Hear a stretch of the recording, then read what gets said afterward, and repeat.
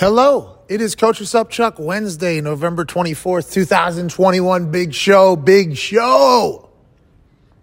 Jonathan Taylor's here. What? Yeah.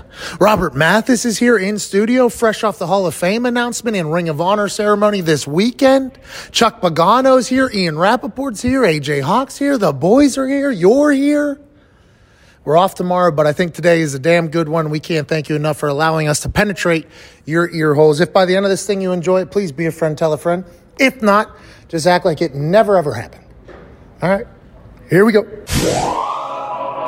Incredibly excited to have a little, turkey, ham, stuffing. No mashed potatoes. No. Definitely had the mac and cheese in there too, Judon. I don't know what you got cooking up there. Give me all the pies too. I don't know what Mac Jones is thinking about. Staying healthy. Maybe no bull. But anyways, we're all pumped for Thanksgiving tomorrow. 3 football games on that we will talk about. I mean, the slate is Dallas Raiders. Bills Saints without Kamara. Lions, Bears, straight on. Yes. Hell yeah. I mean, there will be these are games. They'll be good games. It's Thanksgiving. You watch football on Thanksgiving while you're hanging out with the people, drinking, smoking, football, turkey, sleeping, napping. Why is this team on TV every Thanksgiving? Oh, it's their only national game. The Lions are still a team. Oh, damn it. I can't wait for tomorrow. I'm excited for it. We have a Gabagool Super Boost. Oh, Gabagool. Yeah, for tomorrow, I feel very good about it. And although the last Super Boost lost because Savage did not catch that interception. Right.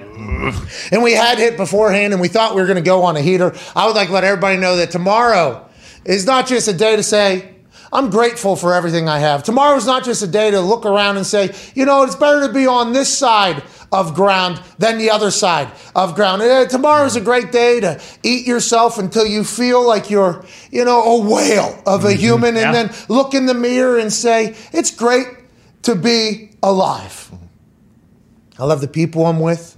I love the things I'm doing. Yeah, they could be better, but hey, it's fucking life. The fairy tale land that is talked about, nobody has. This is reality, and I'm appreciative of it. In this day, we get to watch football, relax, eat, and kind of look back on everything we got going on before getting into and officially kicking off the holiday season. But I want to let you know tomorrow night in that Bills Saints game, we're going to give you a Super Boost. So you're going to go, how the fuck did they pull that off? And it's because we knocked down the door, FanDuel, and said we need one. So we're all making money going into the holiday season as well. And we're super excited about it. Today, we have a massive show. Oh, yeah. Huge. We'll be off tomorrow. We'll be giving thanks. Yep. How's your family? Always. Observing the holiday. How is your family? How's the gabagool? How's it going? How's it Gabagool? I hope you all have a very gabagool. You better have gabagool at your What's that? on your table. Who? You. Me. Yeah. I always got the gabagool. Every night. I always got the gabagool. But we will be off tomorrow. We'll be back on Friday.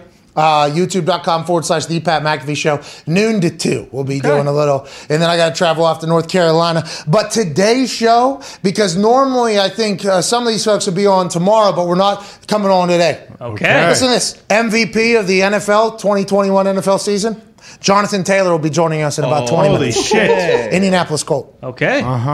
5 touchdowns this past weekend. Great player. Atari. Do that. That's what he did. That's what he did against Buffalo. And all of them were almost in the first fucking quarter. He's unbelievable out of Wisconsin. Also owns a Topper's Pizza. Wow. He's a franchise. He's a businessman. Thank you, Toppers. Back in Wisconsin. He got accepted into Harvard. Big brain, loves space, great at football. We'll talk to him about all of that. Ian Rapoport will join us. Okay. He obviously is normally on the weekly wrap-up with Rap Sheet and Friends, us being the friends, on Thursdays to kick off Thursday Night Football. It'll be happening today because we don't have a show tomorrow. Right. Yeah, okay. Robert Mathis will join us today. Holy shit. Okay. Yeah, he's going in the Ring of Honor this weekend for the Indianapolis Colts. It's a big deal. I was invited to the celebration. I was very thankful for that. Can't wait to say, hey, way to go, Bob. Way to go. Way to go. Very deserving of the honor. He retired a Colt, loved Indianapolis, is beloved in Indianapolis, going into the Ring of Honor. Can't wait to see how it all goes down. Taking on the Buccaneers. Taking on the Buccaneers. Not going to be easy. A lot of alumni going to be in the building, though. Oh, nice. That is nice. We might have a boost on Sunday as well. Okay. Okay. Very nice. Gabagool. Anyways, Robert Mathis, and then Chuck Pagano will join us. AJ Hawk, the boys. I can't wait to have an incredible one here. 1-833-4-McAfee. Go ahead and give us a call on the 5-Hour Energy phone line. And when you lead off, say, hey, I am thankful for insert something, not our show. No. Yeah. Not our show. And keep Good it moving. idea. Yeah, so, hello, I'm thankful for, boom, my wife is awesome. Keep it moving. Boom. I'm thankful for, and then even if it's something negative, like I don't have to be around my dickhead fucking boss tomorrow for Thanksgiving, and then boom, right into whatever you want to talk about. Whatever the case, lead off the callers with that, then we'll dive into what you want to talk about. At Tone Diggs is here, co-host of Hammer Down, which runs 15 minutes after this show ends at youtube.com/Hammer Down. Tone Diggs. Tomorrow, 3 games. Yep. Ooh. I bet the COVID Cowboys, well, you're the COVID Cowboy, but the Hammer Down Cowboys are going to be strapping a 3-horse race tomorrow. You have to. Yeah. It's obligation by law. You have to bet all 3 games. Because you don't want to be sitting around at the table and not have any No. rooting interest at all. on, no. At least a pick. If you're not in a state where FanDuel is available, at least a pick. Like, I'm here. And then go ahead and just see if you're incredibly intelligent for when FanDuel comes to your state. Or, just be like, I don't know shit about fuck, which is going to happen to a lot of us, I think. right. Go ahead, Tom. It's obligated that you pick every single game. Probably should pick the total and a side, honestly. Are you calling out Gump? Did you? No. Whoa. It feels like that was like a hey. Whoa. It sounded like you were like, hey, Whoa. Gump. That sounded like a little Hammer Down Cowboy I think I community. got these glasses and this chain from not picking games. Oh, Tell you what, though, he's got Jesus hanging from him. Show it to him. NCDC might get his first W. Hell yeah, Tony. Okay, so this is First loser of the day. it's a fantastic lead-in because the fire negative. And by the way, Toxic Tables here at Boston Connor at Ty Schmidt. How you doing? How you doing? How you doing? Hey, good to see you guys. How you Great. So doing? you Good to can't see wait to hear what comes out of your mouths today. Sure. Absolutely. I'm gonna miss what comes out of your guys' mouths tomorrow. Yeah, Me too. I'm gonna miss what's gonna come out of your I'll mouth. probably- My mouth? Yeah, I appreciate what comes out of your guys' mouth. I appreciate what comes out of your mouth. No. In the spirit of the holiday, I'd like to let you know that I am very thankful and grateful that I get to hear the things come out of your guys' mouth. Right Probably back still at you. hear what's coming out of your mouth tomorrow either way. Yeah, well, I'm going to hear you guys too, probably. But I'm just saying it won't be into a microphone, so it might be a little different. True. Anyways, what's not being said into microphones, but being said everywhere else in Chicago is the Fire Nagy. Yeah. Okay, it's getting very loud. And allegedly yesterday he had a meeting with the ownership after already taking a press conference question where it was beautiful journalism. Somebody has said, basically. Yeah. So now you can place that on anybody on People are Earth. saying. Somebody on Earth said that you were informed that Thursday would be your last game as a head coach for the Chicago Bears. Can you confirm or deny that? It's like, wow. Way to phrase that question. Can't no comment that. Can't do anything. Has to give an answer. He said, I've never been talked to by anybody about my situation on Thanksgiving. Then I wonder, Nagy had to have known at that point that, everybody thinks I'm getting fired this week. Like he had to, at that point, he already known going into that conversation. Handled it very well. He then had a meeting with ownership afterwards. Then he canceled a meeting with the players, but then he said everything was okay. So that is very, very interesting going into a Thanksgiving game against a team that has their hearts, scarred. Yep. That Lions team, there was tears at one point this season. That's right. There was tears because hope had. Anytime you have tears, that means at one point there was hope. Yes. And whenever that hope gets snatched out, that is whenever you feel so devastated that it moves your body to generate extra shit in your eyes to showcase to the world that you are distraught. That happened this season with the Lions. That's right. This is not. Everybody sees the Lions and they're like, they fucking stink. Oh, they've lost every game. Yep. Oh, they might become the only franchise to ever. Sorry, they tied one. They might become the only. The Steelers, what's going on here? But listen, everything I'm saying here is not necessarily that of how I feel about the team that they tied as well. Right. Not all Good relevant. football team. But tomorrow could be a day where we get MC-DC with that goddamn turkey leg. Yeah. After the game, with the headset on him, Tell you what, man, as a kid, I dreamed of this. Just housing those turkey legs, demolishing a turkey just like old Buddy did. I saw it on Good Morning or Football or on Get Up this morning. Somebody just ate an entire turkey. Just picked it up. And it was somebody that was in the sports world that they were talking about. And David Baker? What's that? David Baker? Dave Baker. See, what you just did is what everybody on the Get Up set did to Rob Ninkovich. They said, "Oh, this looks like Ninkovich eating." He goes, "Don't, excuse me, I use silverware, okay?" This person looked like an absolute savage out there, but maybe tomorrow is the day that the Lions get their first dub in the MCDC era, and maybe tomorrow the Chicago Bears send Nagy out of town officially with a big old stinker with Andy Dalton. I'll pay for his movers. Oh, there you go. Yeah, okay. It's happening. At this point, though, like I feel like it'd almost be detrimental to Dan Campbell if he just wins one game. Like they already got the tie. He needs to lose every game this year. No. We gotta win tomorrow. Otherwise, what's going to happen? They're going to suck again next year and they'll fire him. But if he goes completely 0-16-1 this year, they might be like, hey, you know what? This guy showed us something special. This was a tough season. Yeah. Let's make sure he stays around for 4 or 5 years. This guy, in the first 17-game season, figured out a way how to go 0-16 again. That's right. Boom. And that is, next level. That's chess. But that game stinks. Terrible. That game absolutely. That game stinks. Worst And game. then Dallas and the Raiders. Okay, this could be awesome. This could be awesome. We have no idea how it's going to be. It's a 7.5-point spread. Who is Dallas? And who are the Raiders? We have no Dallas a couple weeks ago, number 1 team in the NFL. Yeah. Right. Then they lose some games. You go, what the hell happened? Dallas could blow the doors off of the Raiders tomorrow. Or the seesaw could continue and the Raiders keep this thing tight in Bisaccia. Exactly. How's their family? How's the gabagool? On a holiday that is literally celebrating family, basically. The Paisan, I think, is probably going to have a pretty good go. That game could get interesting, I guess. Yeah, but if you don't think Big Mike brings out a 20-pound meat cleaver and fucking smashes a turkey in front of all the boys tomorrow. Oh, yeah. Maybe a baseball bat. Oh. Yeah, you're right. He'll get them going. But let's not put past what Bisaccia's doing. How's your family? How's your family? How's your family? How's the gabagool? How's every hotel room? How's your family? How's the gabagool? That's something that, you can't find. The Raiders have been through a lot. Yeah. Now they're away from their families on Thanksgiving. I got a chance playing a Thanksgiving game.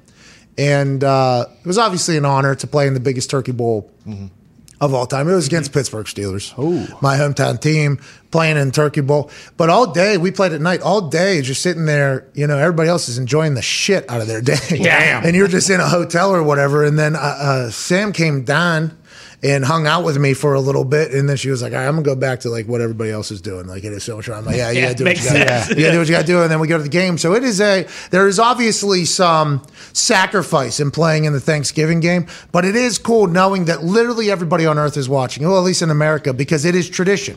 You literally turn on the games, and it doesn't matter how big, how good, how bad they are, you're going to watch football just because it feels like that is a common conversation for everybody that could potentially be at the gathering. Now, over the past few years, I think we could all agree that the conversations at some of these events aren't necessarily always as positive as They're changing. now, because this person's a much better person than this person. This person's saving the world in a much better way than this person's saving their world. right. This person cares more about other humans than this person does. And this person's like, nah, motherfucker. I care more about humans than you do. That's why I'm blah, blah, blah, blah, blah. And then bang, they have their team and their army, and it becomes a big boom, boom. Football eliminates all that. It does. That's right. Hey, let's watch MCDC eat this whole turkey in this post-game victory speech. Well, That is what football does. That's why it's so amazing. That's why I think you never know what's going to happen, because this is much different situation than any other Sunday. This isn't a 1:00 game on a Sunday where a lot of these teams play. This is the only national champ. No, the Cowboys don't. And the Saints don't at all. But these games would be 1:00 games, I think. Yeah. These games would not be primetime games. We're getting a chance to watch them all live. And who knows what the fuck's going to happen. And don't forget, the Ravens, because they forgot that it took all of us, robbed us of the night game last year on Thanksgiving. Oh, yeah. And we That's got covered. WAF. And we got WAF. Wednesday afternoon football That took was place. awesome. That was. Wednesday afternoon football was great. yeah, it was incredible. They said the ratings were bad. Well, I mean, not as bad as the Bears-Lions game. Those ratings are going to be really, really bad. Thanksgiving, dude. For sure. A lot of high school Thanksgiving games. And then Bills, Saints. Saints got no Kamara. They got maybe no Mark Ingram. Maybe Kamara. Kamara's questionable. Maybe Mark Ingram. They're both questionable. They haven't practiced all week. And the Bills are coming out of an ass beating. So you would assume that the Bills are just going to boom. But once again, Thanksgiving Day, you never know what's going to happen. Honoring Drew Brees at halftime day. Drew Brees is calling the game, too. Yeah. So he thinks he's better than Thanksgiving. No, he's not better. He's giving thanks. They're giving thanks. No, they're giving thanks to Drew. Honor me. Yeah, it is one of those situations. Acknowledge me? Yeah. Yeah, but Well, he deserved it. I mean, the guy. I mean, if Drew Brees had a does Paul Heyman, Seemed like a bit of a conflict of interest. Why is he calling the game? Good fucking question. Like, I appreciate and enjoy Drew Brees on Football Night in America. Sure. Okay, I do like him on there. I think what he says is cool. I think the way he delivers it is. I feel like I'm learning. The hair, everybody has to get over. Yeah, exactly. And get past. But I like Drew Brees on there. I enjoy him. Him calling a game in which he's probably going to get emotional. Very much so. I don't know if that's the most Probably necessary. because Al and Chris were stuck in Pittsburgh for a week last year over Thanksgiving and said, hey, make fucking Tirico and Breeze go down there. See, I do like that we got Tirico calling a game, though. Yeah. I like Tirico a lot on the call, but that just seems like they should maybe have somebody else in there, and Drew should maybe be like, hey, come do an interview in the booth. Yeah. There's a way they could have done it, I think, without him having to be, because he's probably going to be nervous for what's going to, not nervous, he's Drew Brees, I get it, but I would imagine there's quite a few emotions you're feeling when, like, your number's about to get retired and all that stuff. He retired last year. Like 20 million people watching you, too. Exactly. And you're breaking down a game, and you're talking about an offense. There's no way he's going to be impartial, no matter how much he tries, like, especially on that night. It's just weird. It feels like a weird decision, but we'll watch. Hey, we'll watch it. Yeah. have to. We're going to watch it. Ratings are going to be big.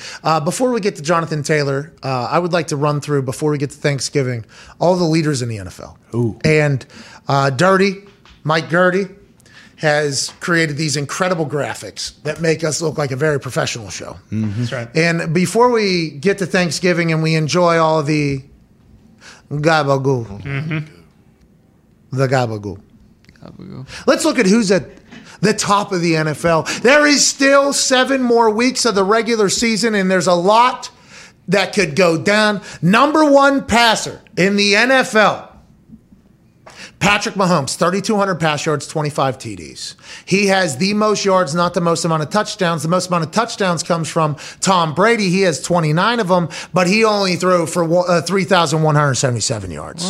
So here's a little bit of a difference. Then Derek Carr, 3,041. There we go. That's good for Thanksgiving. Matthew Stafford, 3,014. And then Justin Herbert, friend of the show, 2,927, rounds up the top 5 passers in the NFL. Isn't it crazy that this dude right here, sitting atop everybody in the pass yards department, was being, and we were even a part of it, like, these guys just don't look like they're playing good football. Oh, yeah. Patrick Mahomes is forcing things. Patrick Mahomes doesn't look confident. He doesn't seem to be happy. His brother's dancing on logos and kind of pissing off the football gods. Yeah. Patrick Mahomes is giving interviews where he looks distraught, and he's leading the fucking NFL in yards. Right? Yeah. And I don't think any of us realized that until Dirty put together a graphic 3 weeks ago where he was at number 4 or something like that. And it was like, why are we need to stop talking about the lack of production from the Chiefs offense, because it might just be a big fugazi because we're comparing them to their greatest games in the past as opposed to what they potentially are, which is a team that flips the switch and wins and generates a lot of fucking yards in the pass game, the most in the NFL. I think but isn't it partially just like the eye test? You look at them over the last 4 weeks or so, and that Cowboys game, that was a big win, but they scored 16 points. It's like he played like shit against the Packers for the most part. I mean, Love's stats were better, but it just, I don't know. I feel like that doesn't tell the whole story, but maybe they are back. I mean, they look. Hold on though, Ty. Listen, are you going against stats? I mean, are you going against analytics? Well, he does have one more game than all those guys. That's true. Well, true. And we all know with these stats, they tend to skew towards the LA Rams because of who's making them. So. Speaking of, let's go to the wide receiver leaders. We had Matthew Stafford on it. Oh, here we go. Top 5 receiving leaders. This isn't just yards. Cooper Kupp's already over 1,000. He's at 1,141. I don't know how it is in comparison to Chase and Calvin Johnson, who was able to do it in a 16-game season on a cursed team. Yep. Then Deebo Samuel, who's been getting the ball in so many different ways. He's a fucking player. Him and Cordero Patterson. And Cordero, obviously, everybody has known through his time with the Vikings, and then he was at the Bears, Patriots, then Bears, and then now he's at the Falcons. He's being used for everything. Deebo Samuel is used every part of that offense. Receiving yards, 994. Very impressive. Devontae Adams, 979. Missed a game and didn't have Aaron thrown to him in one other game. Justin Jefferson at 944. Then Tyreek Hill at 932. Cooper Kupp also leads with touchdowns at 10 of them. Tyreek Hill with 8. So once again, the thing about the Chiefs, I think we have to stop. Hey, listen.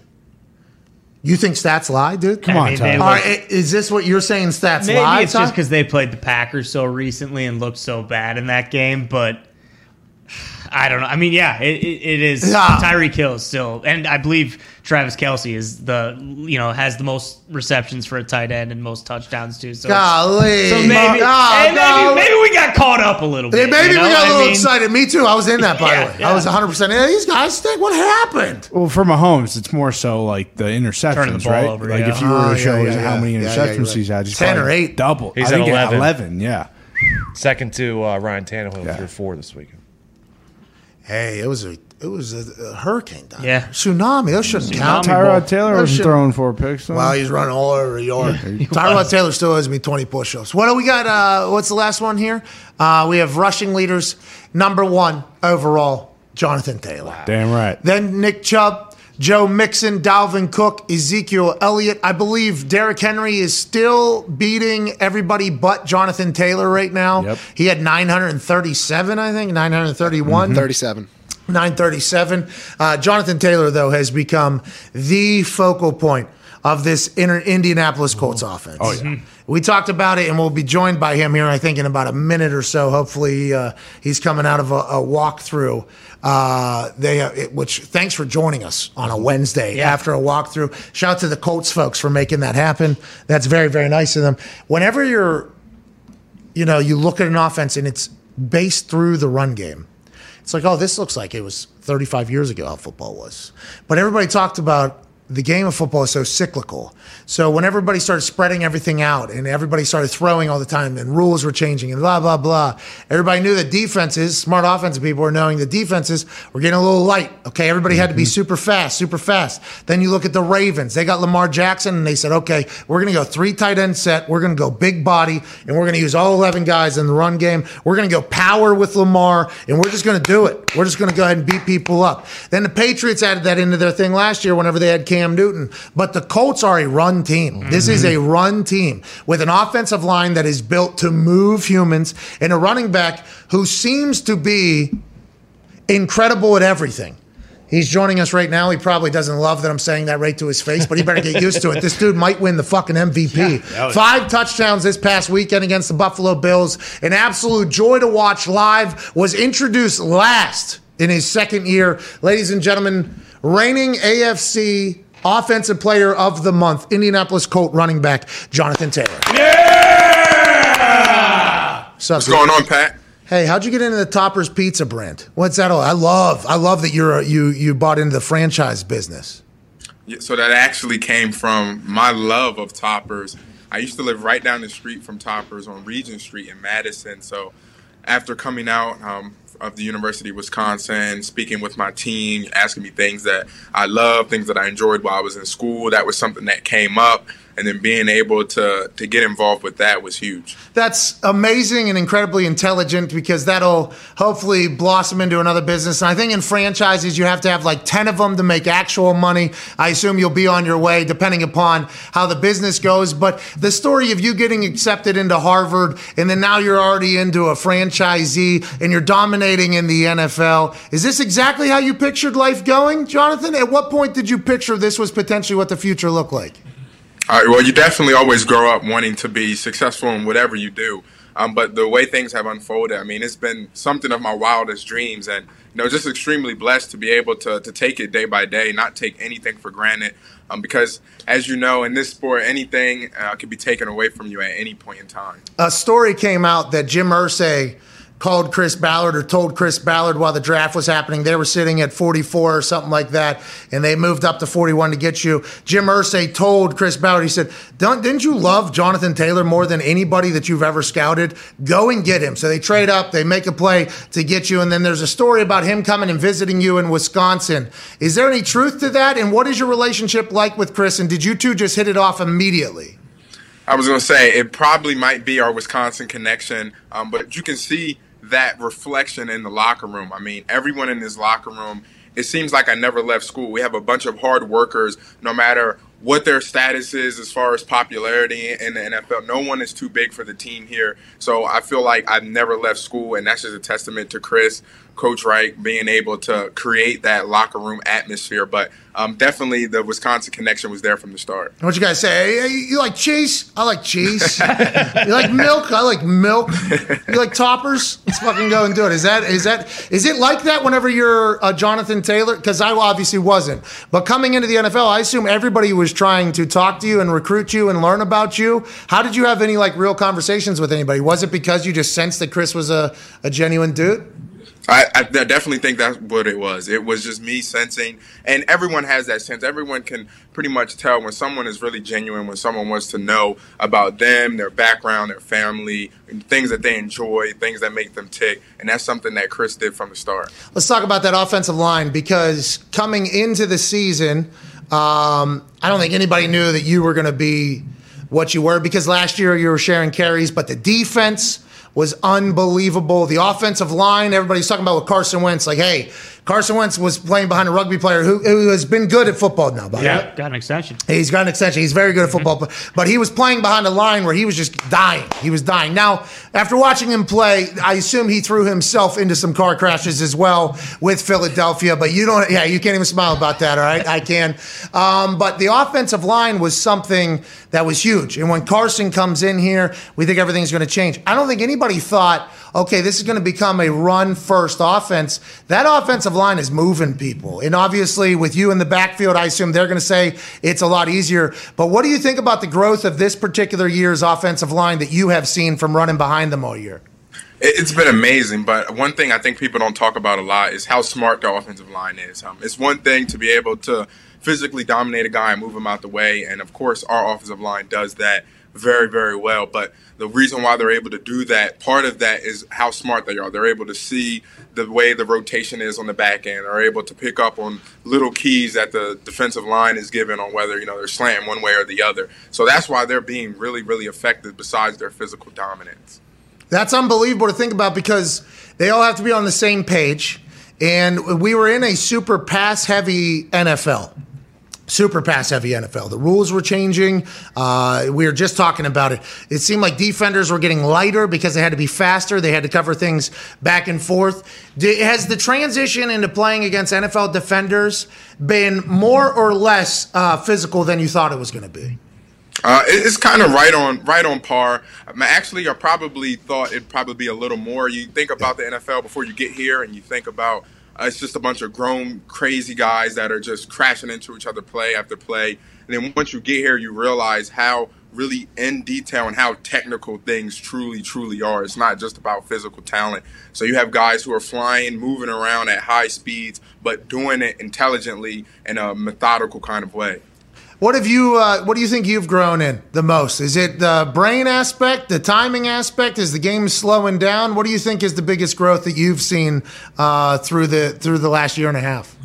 It's definitely the mental aspect. I mean, coming in last year with the kind of year we had, learning a new system virtually, being a rookie, then putting everything together with bullets flying, playbook changing week to week through the game plan, finally being able to settle in and really just focus on how to play the game at a high level rather than focusing on how to play the game at a high level and what is my assignment on each and every single play. Oh, less thinky, more athlete take over. That's right. Less thinky, more athlete take over. That's how the coach for the Eagles described that situation about learning in offense and how real it is. How about learning your teammate? Carson Wentz, I assume he is vastly different than Phil Rivers, or pretty similar, you think? And what have you learned from him or picked up from him? No, they have a very different styles. You can see a lot of times he gets into some situations. Most quarterbacks are taking a sack, but he finds a way to get out of it. He's running downfield for the first down, or he's trying to complete the pass. But you could just tell that dynamic that he brings. He's able to extend plays, and then it's on the rest of the offense to be able to get in the proper position in order to help him out in order to execute. So the game ball was given to Frank afterwards. I saw you and T.Y. T.Y. gave the speech. You were right in the middle of that whole thing, going back to Buffalo, getting the win in the way that they did. And you gave credit to Chris and Frank for building the culture and the environment. But what is Frank like? Because we're watching Hard Knocks right now. You guys obviously start very slow. Very slow. For whatever reason. You didn't have a lot of time together during training camp. Everybody's foot was getting broken. I mean, it was just all hell broke loose. It seemed like Frank never wavered in the Hard Knocks episode. And now I don't know how much they're showing or not showing. Did he acknowledge that you guys have dug yourself into a little bit of a hole here? But he never seemed to waver confidence. Did any of you in there, or did you guys know that it was right around the corner? No, we never wavered in confidence. We acknowledged our situation, though, like you mentioned, we had to climb our way out of a hole. But it's always been a want-to-know mentality, no matter if we were negative or whether we were positive. It was always a want-to-know mentality. And now that we've been able to climb at that hole, continuing to keep that want-to-know mentality in order to build in the positive. But Coach Reich has been that steady rock of not getting too high, not getting too low, being able to change week to week on game plan and be able to focus up no matter what the previous outcome of the previous game was. Are you watching Man in the Arena? I haven't watched Man in the Arena. Oh, so it's Tom Brady's. It's like a Last Dance thing. They're doing it on ESPN Plus. They're 2 episodes in right now, and getting a chance to. Last night's episode or yesterday's episode was basically Tom talking about Bill Belichick. I mean, that was my big takeaway about how much Bill had affected his life and watched film and helped him do that. I know Frank was a quarterback, and he's doing that. Do you and him ever have moments? I assume Frank is incredibly happy and proud for you. Definitely is, and we definitely have our moments, and he's kind of that guy where you know that you can lean to him, you can talk to him about anything, whether it's on the field or off the field. He'll give you his perspective. He'll actually point you in a direction if it's an area that he hasn't experienced firsthand, but he knows that someone has in the building, direct you to that person so that you're able to get either the help or the answers to the questions that you have. And do you know, like, when you scored your first touchdown, you're like, fucking 4 more are coming. Do you know that?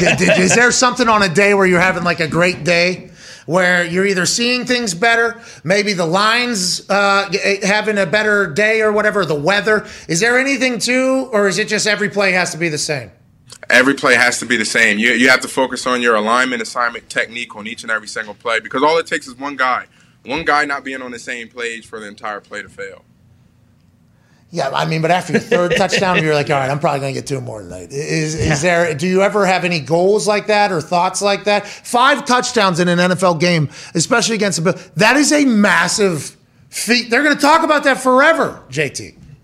Yeah, my one goal is always looking at the scoreboard and seeing how can we score 1 more point than the opponent. And that's the thing that matters at the end of the day, is being able to have that clock hit 0 and you have at least 1 more point than your opponent. So you've always been like just the greatest teammate of all time, the smartest teammate of all time, and incredibly productive. How'd you fall to 41 or whatever? Yeah. How did that happen, JT? What do you think it was? Do you think they thought Big Ten people were too slow?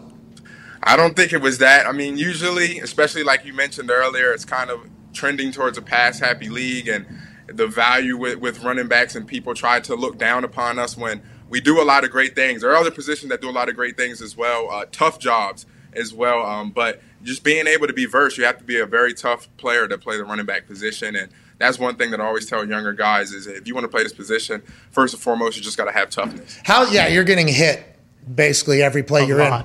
How's the blocking going? You feel like you're getting better at that, or have you always been good?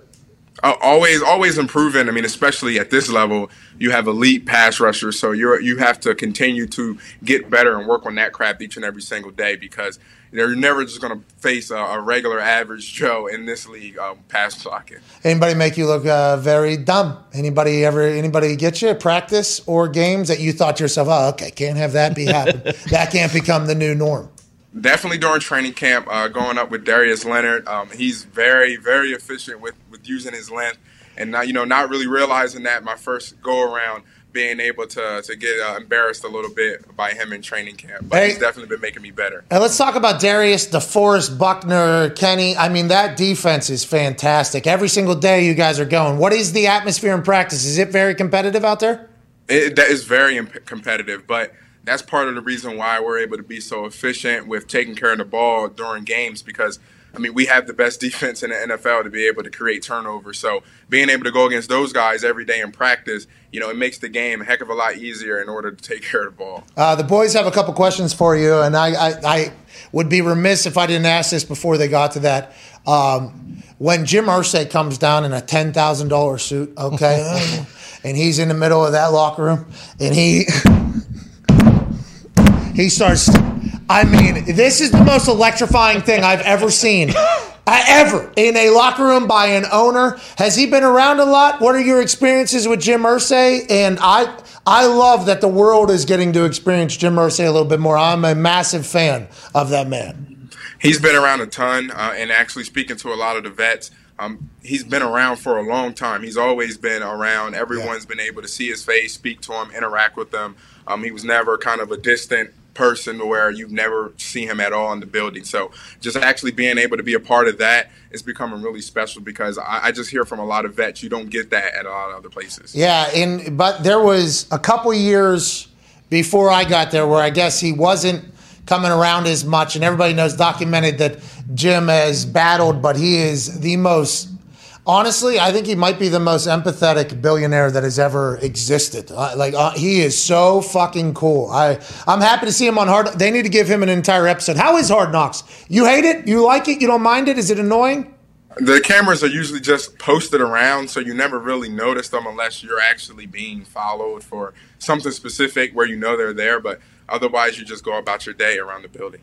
They got to be following you, though. Dude, you're going to be fucking MVP, and they got a Hard Knocks in there. I mean, they're going to – a lot of this is going to be in documentaries and stuff later, Jonathan. Hey, listen, you just keep acting like it's not a thing, but this is a fucking massive moment, and I'm so incredibly pumped for you. Go ahead, Ty. Jonathan, you're obviously an incredibly humble dude, but when you're on a run like you've been on, I mean, Pat just mentioned it. Everyone's talking about you being an MVP candidate. Like, what are your expectations going into a game? Do you just think, hey, if I do what I got to do and my guys do what they got to do, I'm going to be successful and no one can stop me? Or, like, what are you realistic? Like, what are your expectations when you're going into each one of these games and you've been as successful as you have been?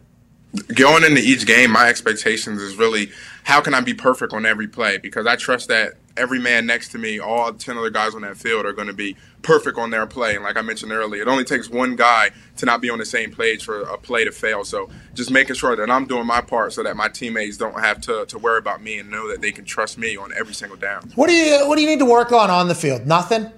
It looks like it. I mean, I went and watched you live against the Jets. I was on the Robert Mathis let us sit in his suite or whatever. We were on. He's going in the Ring of Honor this week. Hey, congrats, Bob. Congrats, Bob. But I was sitting down there watching you live, and you scored 2 tuds in that game, I think, as well. You were introduced last too. That's a huge ordeal. Who told you about that? Who decided that, and what was your reaction whenever that was decided? I don't know who decided it, but I was just told before we went out that I was going to be, last. So just preparing to get into my spot and make sure that I went out with my name was called. Hey, that's a huge ordeal, though. That's a big deal. As somebody, I mean, I pay attention. I pay attention to too much shit normally, but sitting there watching and then you get introduced last and the place went absurd. And then watching you work with how physical you were, quick you were. What can you continue to get better at, you think? Just mentally or physically, anything? Of course, mentally, but definitely with consistency. We all know this is a week-to-week league, so you're only good as your last snap. So you got to make sure that every single week you go out there and show that you're able to improve on every single thing that you need to work on each and every single week, because nothing's given. Everything is earned. Man, I'm so happy you're a Colt. Good luck with the rest of your day. Thank you for taking time to stop and chat with us. We don't have a vote. We never will. No. Well, I would never have an MVP vote, but I'm sending it towards yours now and forever, because what you're doing for the team is amazing. You're changing the game, brother. I hope you get a chance to enjoy it someday. Ladies and gentlemen, running back for the Indianapolis Colts, Jonathan Taylor. Yeah! Thank you, dude. Now that the world's opening back up, so many new thrills are on the horizon. Okay. And whether you've been in a relationship for years or just getting started, we're excited to get back out there and meet new people. Hell yeah. When the moment comes, let's not come too quick. Oh, here we go. That is not what they had in their copy. Okay. They should. That was, I think they're going in a different direction, so let's go back a sentence or two. Okay. when the moment comes, you want to be ready. That's true. Yeah. With Roman, you can get a free online evaluation and ongoing care for erectile dysfunction, all from the comfort and privacy of your home. Once you take care of that, though, you get the Roman swipes, and guess what? Lasts a long time. Banging it. Yeah, it's Pete Alonso at the at the home run derby. That's right. Dingers. Downtown. Bingo. David Ruoff. Population, you, dude. Hell yeah. Roman Ready equals confidence. The confidence that you know you can rise to the occasion in the moment.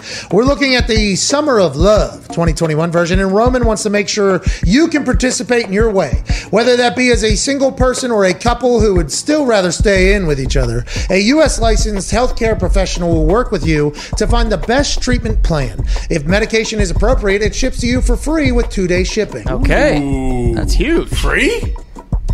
The shipping's free. Wow. I believe, not the Medication. Free No. 2-day shipping. Yeah. Go to GetRoman.com/McAfee today, and if you're prescribed, you can get 50% off your first month of ED treatment. Okay. That's GetRoman.com/MCAFEE. And if you're prescribed, you can get 50% off your first month of erectile dysfunction treatment. Make sure you're ready to have confidence and control this summer. Roman Ready. Hey, I'm thankful to be here on this day before Thanksgiving, and the Gabagool is running so incredibly strong that we need to add in a human to make this show even better somehow. Ooh. This guy comes to us from an attic in a 75,000 square foot mansion in Ohio every single day that he's not at a black tie affair. That's right. Okay. College football national champion, Super Bowl champion, Ryder Cup champion. Damn. Coach of the Clemson Tigers, the basketball team, and some other team. Neighbor of the year, ladies and gentlemen, AJ Hall. What's up, dude? What's up, fellas? How you doing? I thought you were becoming Steve Jobs, to be honest with you. You were starting to wear the black long sleeve every single day. I did not expect the white or the cream, whatever you got today, to be honest with you. You look fantastic, pal. Yeah, I think this is like a cream. It's cold, man. I gotta wear a sweatshirt. I might have to wear like a onesie at all times. I'm freezing when I go outside. You're already bitching, dude. Hey, listen, I had a... I'm not bitching. I'm saying I don't handle the cold like I used to. Well, I mean, we're a minute into this. Be There's no reason- thankful. Thanksgiving. Come on. Be Be thankful grateful. one Be time, grateful. AJ. Be It's grateful. the Be week grateful. of It's giving, Thanksgiving. I held myself back. All right, continue. I'm getting so mature. I almost. Hey, incredible nice. restraint. I'm grateful for that. Real nice job, dude. Real grateful for Proud of you, man. I Proud. can't get too comfortable out here. Yeah, there are people watching. Yeah, there are people watching and listening. Although you can forget sometimes when you're locked in an attic or just in a studio, go home. Studio, go home. There are other people out there, and we are incredibly grateful for all. Happy Thanksgiving. Happy Thanksgiving. Grateful You and for yours. it. Actually, now that AJ's gotten on here and we just announced the winners for This Is How Aaron Hurt His Toe during a commercial break. If you were one of those 5 winners that the boys picked, congratulations. Now it's time to add another giveaway on. Oh. Hashtag Happy Thanksgiving from PMS. Would like you to guess the temperature to the 10th degree in this studio Here we right go. now. Good luck. Okay, to the 10th degree in here, we'll give away $15,000 to say that. Wow. So we'll Can give you away. show the boys? Can you show the boys in studio? I need to see what they're wearing. Oh, okay, Showtime. okay. Not what I thought. Oh, look at this guy. Who are you? Oh, yeah. That guy's got the gabagool. That guy. Temperature back there is much different. Yes. Hashtag, yeah, that room is much different than out here. It is in this studio. There is a thing right back there. We talking Celsius? No, we're not. We are in America. Nah. Okay, damn we are right. in America. This is America. It would be negative Celsius right now, right? Wouldn't it be? Outside, definitely negative Celsius. No, not in here. Yeah, not in here. I'm just talking about outside. Definitely negative It's Celsius. cold as shit this morning. Outside, Oh, yeah. 7 a.m., minus 5 degrees Celsius, my friend. Oh my God! Hey, when did this happen? Just like overnight? It didn't. This seems to have hit us very quick. Yeah, last very couple abruptly. weeks. Yeah, this weekend. It's good. It feels like the holiday season. It feels like it is upon us. It does. It feels like football season. Yeah. I mean, it feels like here we are. We're right in the middle of it. The holiday season is upon us. You can start watching The Grinch and the Santa Claus and things like that starting tomorrow and then going into Friday with a lot of Christmas decorations already up. Do you? Hey, I used to be a let Thanksgiving have its day type of guy. But hey, if it takes a couple weeks to put those up and you know you're only going to have them up for a couple weeks anyways, and it's a lot more work than the actual, the juice doesn't really match the squeeze most times. Go ahead and put it up. Let's have a time. Hey, let's have a season. What do you got planned for tomorrow? You and the whole family, and then all the going down to the Chop House, or what do you got going on? I don't know if the Chop House is open on Thanksgiving. I'll have to check it. I'll have to get on my Yelp app and see if they're doing the finger guns on Thanksgiving Day. I doubt they will be open. But now we're having hosting some of my family here. It'll be fun. Nice. Now, do you cook? Will you fry the turkey? Will you blow that thing up, or what will you do? I normally never do any of that, but my wife does a lot of it and works a ton. And people bring some stuff, but this year I'm smoking a turkey. I told you, man, I got that Traeger. It's going to be really my first foray into that. I spatchcocked this turkey this morning, put it in some brine. I got a whole situation happening over there. Hey, anytime you spatchcock a turkey and then you prep like for this days in advance, especially with the Traeger, and that's why I asked you the question, by the way. I did remember that you got a Traeger over there. I was hoping you were going to put it to use. I bet the spatchcock of the turkey is going to taste delicious tomorrow for all the family. Oh, it's going to be great, yeah. And it's my first real try at the Traeger anyway, so I figured you said it and forget it. It's easy. Is spatchcock, you just snap its back in half, right? Yeah, you cut the backbone out, and then you knock it down kind of flat. Dude, make sure you have a backup turkey. Yeah. This sounds brutal. No, anytime you spatchcock something, you gotta maybe you might get destroyed in there, especially with the gizzards. The gizzards in there. Yeah. You His know what hands, though, trying to... No, Traeger does everything. He doesn't have to do anything. He literally just has to pick up that flattened turkey he does. Okay. Yeah. And then just drop it into the thing, and then it'll smoke it the whole time. Okay. Yeah, that's different. Happy gabagool. Good job. Hey, Happy gabagool. Cool. That's exactly what it looks like when I pick up the turkey. There's an app on your phone. It tells you when you're done, right? Yeah, it's easy. Traeger is the easiest thing of all time. Forget it. Anybody that can create a company that can make an old school thing incredibly convenient and easy to do is going to make a lot of money. For instance, Amazon. Amazon did that. Traeger did that. Basically, everybody that is making a lot of money in the tech world is taking an old school thing and making it much more efficient and easy. Traeger does that. I assume there's multiple people trying to do what Traeger does. I'm not sure. There's others. Yeah, there's got to be other knockoff brands or other. I'm sure they're all good, like all of them. But yeah, they make the it Big easy Green Egg. Big Green Egg, yeah. Big Green Egg. Coleman. That's not as easy. Big Green Egg, you have to do it all yourself. Dude, I got gifted one for doing a thing. Takes you 2 hours to light that thing, probably. Who has the time? AQ loves cooking and all that stuff. He's like, you got Big Green Egg here? He showed up in my house. You got Big Green Egg here? He's like, yeah. He's like, oh, how awesome is that? I was like, I tried to use it like 3 times. It never successfully had a meal. Not one time. Ended up ordering pizza. Yeah, and he was like, can I take it? I'm like, yeah, you can have it or whatever. It is so heavy. It's like 7,000 pounds. It's not that heavy, obviously, but it is very Can't fucking move it. It is hard. Yeah, AQ almost blew his back out trying to get that thing over to his house. It was insane. I'm happy to hear that you'll be contributing, though.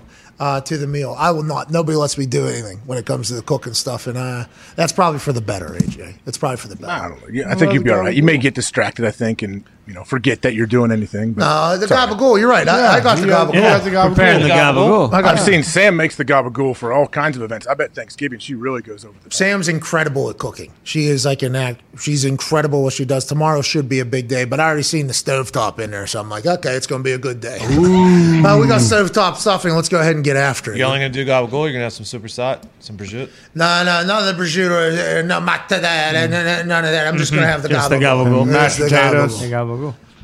Oh, Ian Rapoport didn't answer. What the hell is that about? Maybe he's What's breaking- he doing? is he breaking Making news? gabagool? He's not. Don't make Okay. it. Rapoport's not slicing gabagool. Okay. He's not doing anything. But have you looked ahead to tomorrow's games yet, AJ? Yeah, a little bit. I'm curious as to I'm excited for the Red Rocket to get its start. I think that's going to be a fun game. Ian just FaceTimed me on my phone. What is this guy doing? Was he supposed to come Don't on tell early? him. Yeah, he's supposed to be on like 35 seconds ago. Julio Jones. Hey! What are you doing? It's my phone. No, it's not.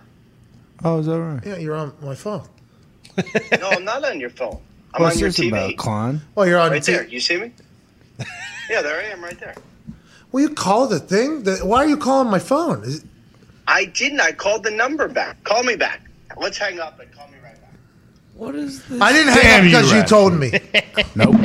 Hung up because it's better for the show. Tomorrow's a big day, though. Big day tomorrow of games. Lions, Bears. Lions might get their first win. Yeah. Is Jared Goff playing? Andy Dalton's playing? How about the Raiders and the Cowboys? What's going to happen there? And then all of a sudden, Saints Bills is the main event. Is Kamara playing or not? Joining us now for his weekly wrap-up with He Rap Sheet and Us Friends. Ladies and gentlemen, Ian Rapoport. Is this your first time? What happened? What are you? I'm live, Ian. Call the thing you always call. That the same number came up. I must have put it in 2 numbers. Pat and McAfee both contact. So that's what it must have been a little mixed up. Oh, no, I understand. I understand when your Rolodex is as deep as it is, you don't have enough room for Pat McAfee and then like PMS, which is what the show would be calling from. I'm just thankful to be in your phone book. I'm thankful that you join us right here one day before Happy Gabagool Thanksgiving. Before we get started, Ian, in the spirit of the holiday, what is one thing you're thankful for, Ian? Excited to hear it. What am I thankful for? Oh, this guy stinks. Dude, are you shitting come me? on. This guy stinks. I don't know. I'm thankful for everything. I'm generally a thankful person. I'm thankful for my lovely family. There we go. 2 kids with great hair. No, just one thing. Thankful for my wife, who is awesome and lets me play golf every once in a while. Hell yeah. That's awesome. I'm thankful for you guys for having me on. Thank you. I'm thankful to the Thank you NFL Network for letting me talk about football for a living as like a thing. I'm thankful for a lot of things. Hey, that was good. Hey, we're thankful for you, Ian. Thank you, Rap Sheet. Thank you, Rap Sheet. Let's get into the Thanksgiving football Thank Fest here. You have information that we don't have, and we are looking to gamble on these games tomorrow so we can have a little bit more of a vested interest. And it's not just us, it's the world. Let's start with the Bears-Lions game. Andy Dalton starting. Is he playing against Jared Goff? And does anything else in there really matter aside from the fact that MCDC might be housing a turkey afterwards with his first ever win? All right, well, let's start with the Goff situation. He actually threw Friday, was kind of okay. Obviously didn't play Sunday, but even like on Sunday they were like he's really, really close. So then threw again yesterday, and they're talking about him like he might potentially start. I know he's got to get through today. Hey, back on the golf course. Right, and it's a left oblique, which is weird, but it's actually apparently for a righty thrower, an injury to a left oblique is actually worse. So. We'll see what happens today, but I do think there's a pretty good chance he ends up playing. What's going on right here? I'm fucking flexing the oblique, dude. Just get to it. Yep, flex it up. Yeah. And then, as far as the other things matter, I mean, obviously what's going to happen with the Chicago Bears, can Andy Dalton get a win, which I think is very much needed for this organization. When Dalton's played, they've looked like a pretty good offense. I think him getting, benched was essentially about the future, not as much as the now, but him playing that gives the Bears, I think, a pretty good chance. So it's going to be what about Nagy's despite chance? the records. What's Nagy's chance of the report that came out that they might fire him? I saw that. Yeah, I mean, everybody obviously denied the report, and I don't think it's something where I would be beyond stunned if he was literally told, "Hey, bro, we're going to fire you." Also, would you mind coaching this game on national TV? Because that'd be awesome. Also, for me, it wouldn't be we've had coaches fired after a win, but I cannot remember one instance of a coach getting fired after a win during the season. If you win week 17 and it's already sealed, you could get fired. But let's say they go out and beat the Lions. Hard for me to imagine Nagy gets fired the next day. Now, I think they gotta win and keep winning. I think this is a make or break year for the Bears, so I'm definitely not saying that the status is solid.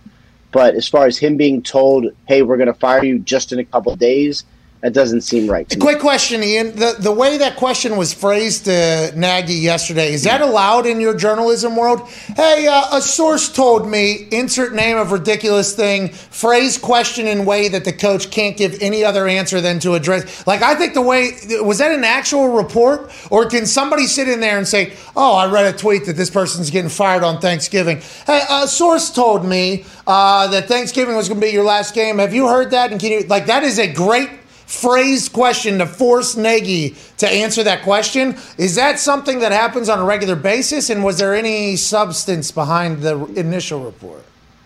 What it seemed a little bit like to me was something that happens in a movie. Like in movies, when you have a source, you go to a press conference and you ask, like, a source told me this, can you comment?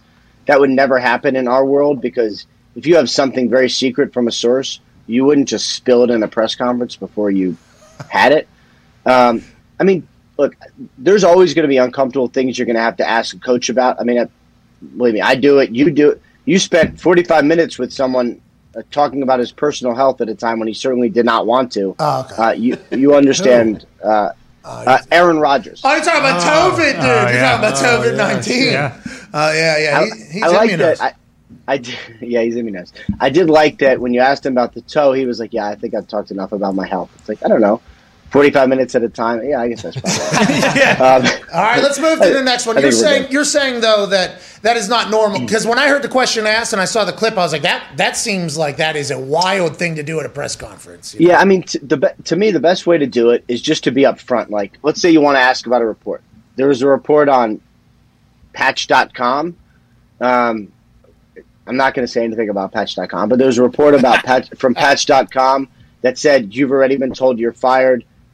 We need to ask you about it. Can you comment? Yeah. Okay. Straight up front, right up. Just say it. Everyone knows it anyway. As opposed to saying, like, hey, this is what, like, Bears fans are thinking, and they're chanting it at your kid's high school game. Like, that is kind of how it came across. But I'm happy we got an answer. That should be interesting. Next game, Cowboys, Raiders. Cowboys obviously have Dak back. Is there anything with CD Lamb? He got concussed, hard hit on the field the other day. He was back at practice, allegedly, maybe. I don't know. And then on the Raiders side, anything to look at there for that game? Yeah, CD Lamb practicing today is significant. We don't know for sure if he's going to get cleared, and I don't think we're going to know until tomorrow. But just the fact that he is able to progress enough in the concussion protocol to practice is something that we should pay attention to. He still has a ways to go. Like, you'd like him to get a full practice and then clearance. But they do have some time. It's not the early game tomorrow, so I'd still be a little surprised if he played, but it is possible that he's out there. And, like, I think as we saw last week, like, they really need it. Like, that is they need Amari Cooper too. This Cowboys team, which has been a juggernaut at times, is a little more up and down than I would have thought. As far as the Raiders, they really seem to be headed in the wrong direction. And I know it's sad. I kind of got the sense a couple weeks ago, like, they had the interim coach bounce. Your boy Rich Bisaccia comes in. He kind of like get things together, and then it's a little bit of a substitute teacher mentality. And they just seem like they're not in a good place as an organization. I don't know. What about Mayock? Is Mayock going to be around? Is he going to be the one that kind of crafts the? I don't want to call it a rebuild, but you would assume like they got to be on a coaching search at some point. Like, is Mayock the head of that? Mark Davis is the head of that, and from what I understand, he's going to get a small committee of like sort of elders or whatever you would say, which is people really important to the Raiders organization to help him through this. I know Mayock's job is definitely going to be evaluated. Oh, no. And Mayock's back on TV. Bye-bye. He's gone, right? I mean, that's gone. I'd say it's going to be evaluated. And it's, it's been a tough time as far as draft picks. I mean, this year for two very, very different reasons. They've had to say goodbye to 2 first-round draft picks. This is just, I'd like to say this. I'd like to say this about Mayock. I don't know if he was necessarily handed the keys as all GMs are handed in that world. It felt like a lot of people were saying he was working this way to do this thing. I don't think he'll be judged fairly. But if it's the NFL, there's no way Mayock survived. Like it'll be a full. Even though it's not fair for Mayock, I don't think personally. I haven't looked into it enough, but I don't think Mayock has necessarily gotten the. Like, hey, you're allowed to scout and draft who you want to draft and everything like that. He was working for Gruden, 100%. Right? He was working for Gruden, right? Yeah, you nailed it. I mean, that's part of the problem. So, like, they're going to evaluate him, but let's say, Alex Leatherwood, first rounder that drafted a tackle, he's already moved to guard. Let's say that's not the kind of value you want as a mid-first rounder. Well, like, the coaches liked Leatherwood as much, maybe more as the scout, so whose fault is that? Yeah. And, like, they drafted for need. They really did, like a running back, a strong safety, a sort of run-stopping defensive end. I mean, they drafted for need. That's not generally what personnel guys do. That's more what coaches do. So, like, there's going to be some things that are going to be unfair, but now all that's going to come at the end of the year, I think. Such is life, I guess. Life's unfair, and that's just, we don't like it. We'll call it out when it is, and Mayock knows the business. I mean, he's been around for long enough. He's probably not exactly thrilled about how it's all panned out. Hopefully he'll get another opportunity. We'll see how it goes. Let's talk about that last game now. This one matters, Rap, okay? Mm-hmm. Bills, Saints. And whenever we're talking about the Saints, especially at this point with Simeon as quarterback, and even last year, and maybe we should have been talking a little bit louder, that is Kamara's team. Yeah. Kamara, they go how Kamara goes. Is he playing or is he not playing? And what do we know about the Bills after that devastating defeat from the Indianapolis Colts? From your Indianapolis Colts. Yeah, yep, you're right. Yeah. Jonathan Taylor just on the show scored 5 touchdowns. Owns a Topper's Pizza franchise. Whoa. That's right. Yeah, that's right. He's a pretty good player, by the way. Yeah, MVP probably. You should start writing it. It might actually be. So, first of all, the Saints running back. So, Kamara didn't practice yesterday or the day before. Not a very good sign. He returned to practice a little bit. I think that was last week, but nothing yesterday. Very short week. My guess is it's going to be a situation where he comes back after the real short week on Thanksgiving. And then Mark Ingram, not looking great to play on Thursday. He's another one. That's basically their 2 top running backs. He had kind of a knee issue that swelled him a little bit. So Kamara's out, probably. Kamara and Ingram probably out. It's not looking good for either of those guys, which means Tony Jones could be the starter. And for the Bills, pick him up in fantasy, I guess. Yeah. Sure. Although in my league, someone already snagged him. But then for the Bills, I mean, they gave up so many rushing yards last week, and it was such a weakness. And now they're going to get a third string running back. That's probably shaping up pretty good for the Bills, I would think. Oh. And who's the linebacker for the Bills? There's a linebacker coming back too, right? Tremaine Edmonds, I believe, is probably who you're speaking of, was real close last week, and just to do everything all over the field, kind of like, I'm not going to say he's like Darius Leonard, but that would be sort of a projection if he could get to that point. Very talented. Sounds like he probably comes back on Thursday as well. Okay, here we go. Yeah, he's very athletic and can run and hit. Like he can do everything, I feel like. What about the Taysom Hill extension the Saints signed him to? What do you make of that? Like, what is behind that? So it was really interesting. 4 years, $40 million, $20 million fully guaranteed. So it is a real extension. Is there a number of passes that if he throws a certain amount, he gets an escalator or something? Yeah, I mean, the max value is enormous. 95. It's 95. And I think he's got to throw a certain number of passes per game. It's a lot. And, like, unless you think Taysom Hill is going to be a starting quarterback, and I think he's a very cool player, but he got beat out by Jameis Winston and Trevor Siemian, so I'm not sure a starting quarterback is in his future. How come Sean called him Steve Young then? And how come it's still being talked about? Because Sean loves him. Okay. That is his guy. I mean, I would say he's probably more valuable to Sean Payton and to the Saints than he would be to any other organization and head coach. So they have plans for, basically what they paid him like is a top special teamer, which he is, a backup quarterback, which he is, and like sort of a tight end, which sometimes he can be. It's an odd extension, but they believe he is very valuable, and Sean believes that he's very valuable to the organization. Well, and he is. I think he has proved that. But the conversation about him being a quarterback, I can't believe we haven't figured it out yet. If Sean Payton's the Harvard of quarterbacks, right? Like, isn't that you would think they would already have it figured out? But I like that they're keeping him around. He is fun to watch. Whenever you think about this upcoming slate this Sunday, Siciliano, big-time player in this entire NFL media game, he put out a tweet that there is more games or matchups in this Week 12 of teams that are 500 or better than in the history of the NFL. Why do you think that is? Why do you think that is? Honestly, what is it? Do you think teams are getting better? Do you think there's lack of consistency with some teams? What do you think it is? This has been such a weird. It's been such a weird season. Like, there's been so many highs and then so many, like, the lows have been really low, right? So, like, the Jets are a great example. They should be kind of midway through the rebuild right now, getting a look at their rookie quarterback, and as he does some cool things, and it's been a real disappointment. Giants have been more disappointing. Texans really bottomed out. Lions really bottomed out. So I think when you have so many teams kind of randomly, I guess, at a low point in the rebuild, the Jaguars haven't had a lot of real highs this year either. So you got a lot of low teams, which I think has allowed some of the pretty good teams to just collect all the wins, right? Like, there's been some upsets this year, but there haven't been a lot of, like, shockers like, say, the Texans did last week. So there's just a lot more teams with winning records and some very, very bad teams with very, very bad records. Did Tyrod of the Texans send the Titans into a deep trap? No. Maybe that's alliteration. I'm a voiceoverist. Don't fucking worry about it. Go ahead, Ty. Are you a voiceoverist? I am a voiceoverist, yeah, in an actual thing. Wow. On the cock. Peacock. Hell yeah. Wow. Ruthless Aggression, Season 2. By the way, just that word right there had to be said a bunch of times. Naughty. Ruthless Aggression, Season 2. That is just the beginning of the words that I was asked to put together. I mean, people are listening to these words that I'm saying in this voiceover action.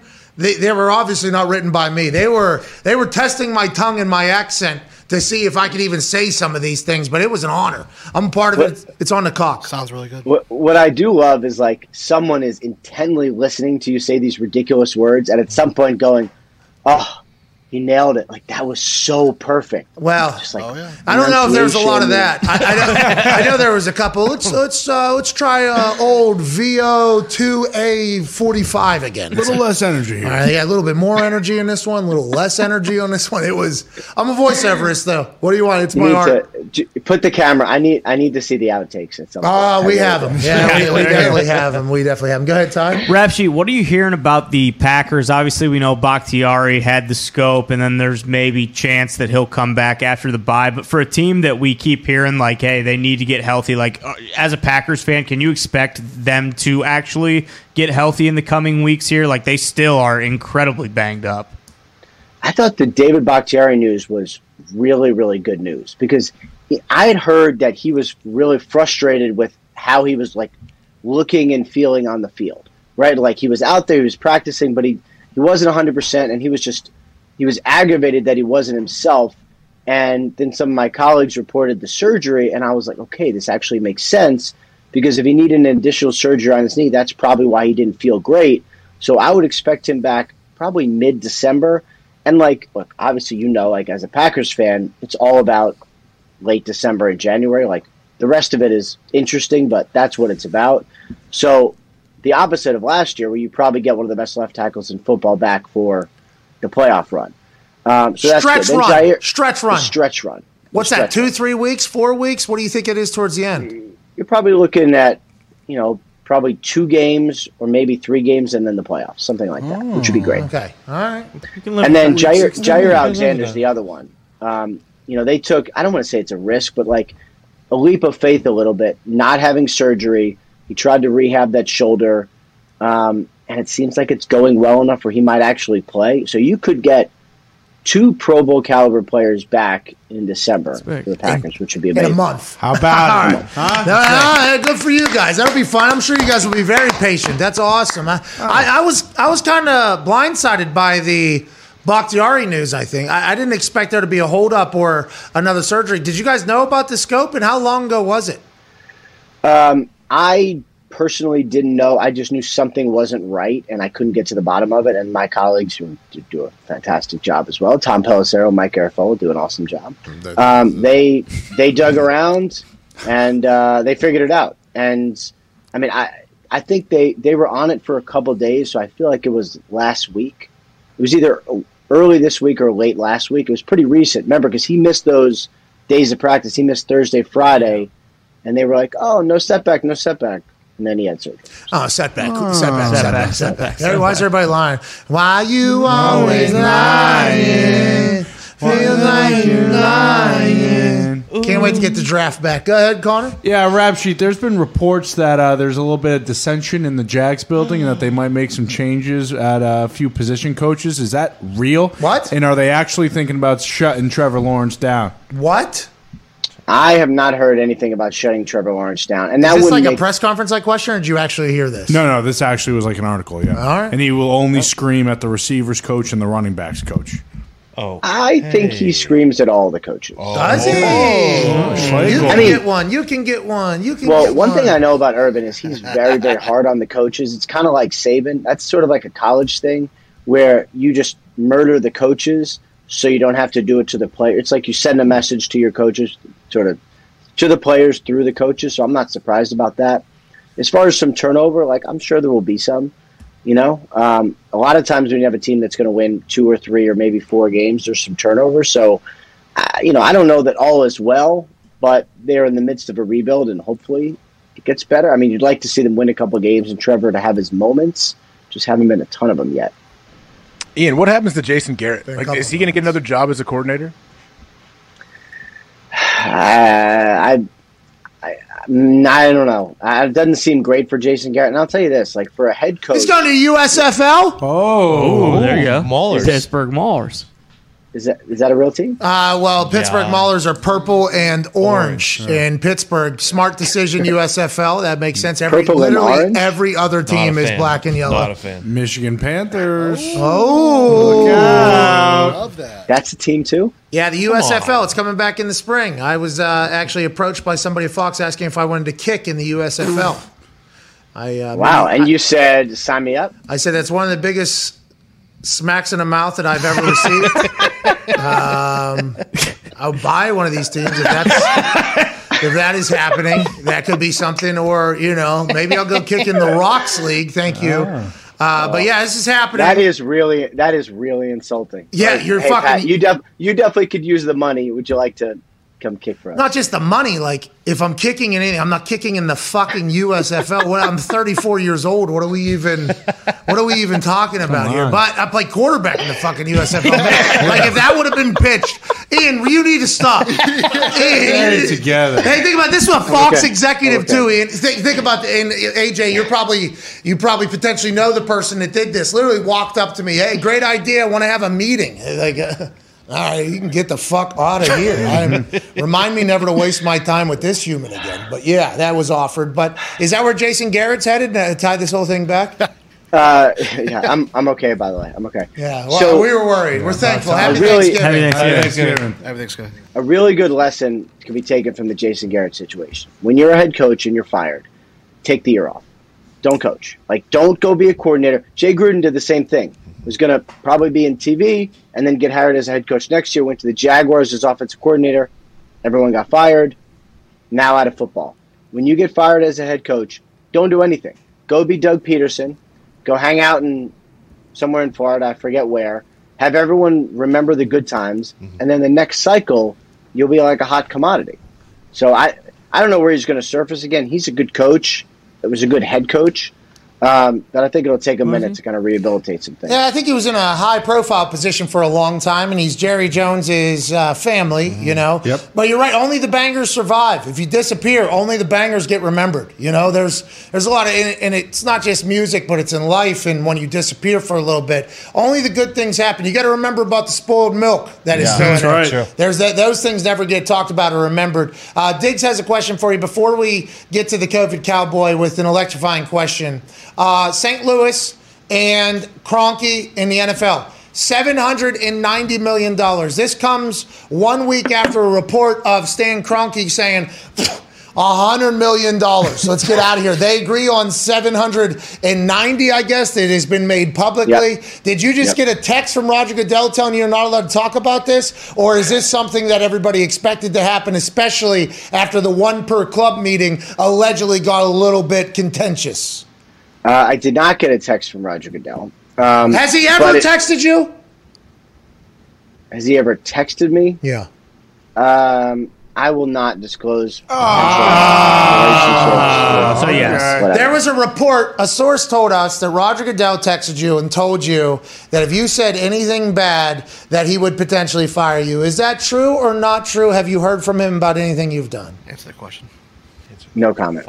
Come on. Oh, fuck off. That's unbelievable. Take back. I'm not going to even address the ridiculousnous of the question by engaging. A source told us. A source told us, Ian. Too bad. We have Too bad. photos. All right. Anyways, let's get back Raj to doesn't text. Raj has his buddy text or his assistant text you probably. Oh, get the peanut M&Ms and Why does everybody assume? Why does everyone assume that all these guys have little assistants? He's a big man and his assistant. No. I don't mean little. No, Like I don't mean like Siciliano. Could be. That's why not- David. We're talking You got like Joe Thomas here and then Siciliano. Well, here. AJ just thinks less of those. Well, no, listen. I am short. It's Thanksgiving. Come on. Just very quickly, though. Yeah. I think a lot of people think a lot of people's assistants, whether they be tall or short assistants, and little people, and whatever it is, whatever the assistant is, they can come in all shapes and sizes. But a lot of people, I think that people's assistants are doing everything, and I assume that is the case. Roger Goodell does feel like a guy who's very hands-on, though. I might be wrong. I'm not 100% sure, but it feels like he does handle his own shit. Am I wrong in thinking that? Like, if he didn't like what you were doing, he would tell you? Yeah, I think that's So he probably does right. text it. Yeah. Okay. No, Look at I that mean, fucking journalism. Fuck you. Answer the question about San Kroenke in St. Louis. So we'll get some more details on this today, but it is true, $790 million, which I think is, look, it's a settlement, so of course, technically it is fair. I think it's probably more than Kroenke wanted. It's probably not as much as St. Louis wanted. And St. Louis had kind of racked up a bunch of small legal victories leading up to this. But even if they won this case, it was going to get appealed all over the place, and this was going to linger on forever. I think they took a big sum of money. Everybody wrapped it up. There'll be some sort of statement from the NFL later. And then this thing will be over, and that's just I don't know if that's it. Are they an expansion city now? Is that a part of the deal? Like if the NFL expands? I don't believe that was part of the deal. No. Interesting. Should have stayed at the table a little longer, St. Louis, although $790 million is a lot more than $0 million. That's right. That's a lot of cash. Go ahead, Tone. Ian, speaking of the Giants, are Judge and Gettleman tied together? Which one of those two seats are hotter? Are they tied together? Like if one of them goes, do both go? I don't think it would be like that. No, I mean I'm not. Anything is possible, but I have not gotten the sense that Joe Judge is under fire or hot seat anything. I mean, they fired the last two coaches after 2 years. I don't think they would like to do that again. Plus, I think there's enough people that think he's a good coach where I feel like he's going to get at least another year. Gettleman's a little bit of a different story. He is, and this is not a judgment in any way, he's a little older. Whoa. The man's older. Are you an ageist? Are you an ageist? No, Are you an ageist? I like Gettleman. He's just not that Doesn't young. sound like it. You would love him to be Look, ageism. You were thinking like, hey, take the diaper off. Maybe fucking do your job. years old. Is that what you were saying, Ian? No. But if I don't know what's going to happen with Gettleman, but I don't think they are tied together. I don't think it's like if something happens to one, it would definitely happen to the other. We'll see what Gettleman decides to do at the end of the year. And what's a big story? He's retiring. Okay. Put on the ticker. Ian Rapoport of NFL Network. You have a ticker? This guy's He's only 70, and you wouldn't say that about Bill. or Pete Carroll. Pete Carroll is the youngest 70 of all time. No, Bill. The fact that he's the Belichick. oldest Bill, coach what is the hell? Bill Belichick's still squatting. He is not squatting. What's that, Run it up. Huh? Run it up. It's on the shirt right there. Do we have footage? You gotta get that T-shirt. Get that T-shirt. Hold it up. Bitch. Oh my What's that rap sheet? Huh? Say sorry. Say sorry. That is amazing. Yeah, that was whenever they were doing the group practice with the Giants, I think. Yeah. And he maxed out at 450. That's just a warm up. Yeah, that's just a warm up. So he's 70 doing that, dude. Putting a bar on his back at 70. Forget how much weight is on. No pad, right? He didn't use that little pad. No pad. No. By the way, I do not judge anybody that puts that pad on there. There's been plenty of mornings where we are being asked to squat, where I have to stand under that, and my legs are far superior than my upper body, and the weight is just crippling my spine.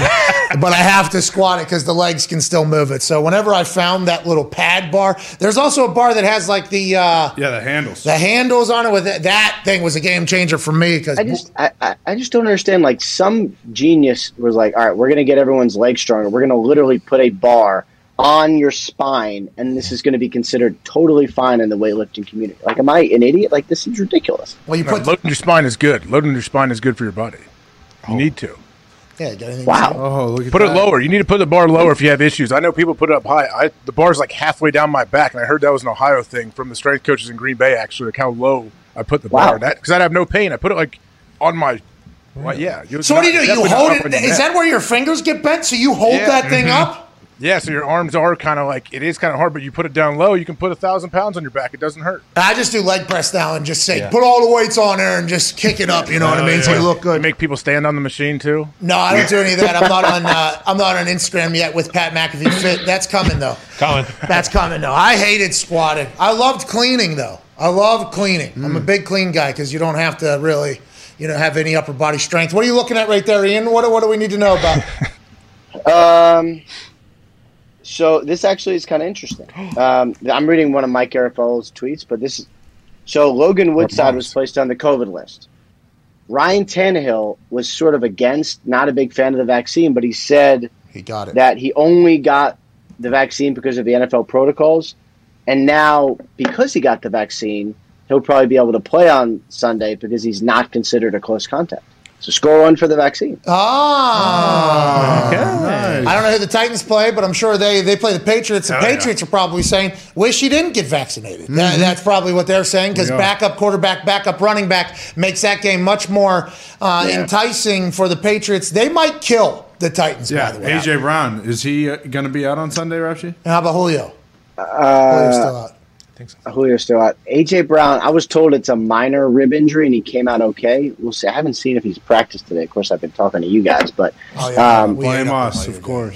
Yeah, of course. But I don't think that's a major injury, so I think he should be okay. All right, well, Ian, happy Thanksgiving. Have a great one. We can't thank you enough for your time. Good luck breaking news, and when Raj texts, tell him we say hello.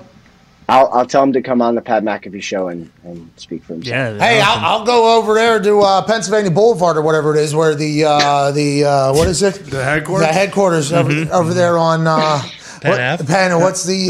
what's Pennsylvania Street? What's the name of where the office is? Park Avenue. Yeah, tell him I'll go to Park Boulevard. I'll come talk to him if I have to. Ladies and gentlemen, the insider of all insiders, Ian Rapoport. Thank you. Thanks, guys. Is joining us in studio is not only an Indianapolis legend, Atlanta legend, but now don't call him Bob in your intro. You know that. You know better. There was a glitch. It was the microphone. Yeah, I'm slapping shit off the Robert. Off the No. I thought it was the microphone. It was the microphone. Something happened. Anyways, ladies and gentlemen, happy we're past that. That's fantastic. It was a little bit of a sweat there when I saw the tweet initially, but I know this man is in too good of a mood because so much greatness is happening in his life that he has earned and deserved. Today, it was announced that he is a semifinalist for the Pro Football Hall of Fame in his first year eligible. And this weekend at the home game against the Tampa Bay Buccaneers, he will be honored to go into the Ring of Honor. Ladies and gentlemen, never been more deserving, Robert Mathis. What's up, dude? Hey, what's going on? So the Bob, I don't know what Patrick. happened. Yeah, all right. Listen, you can do that.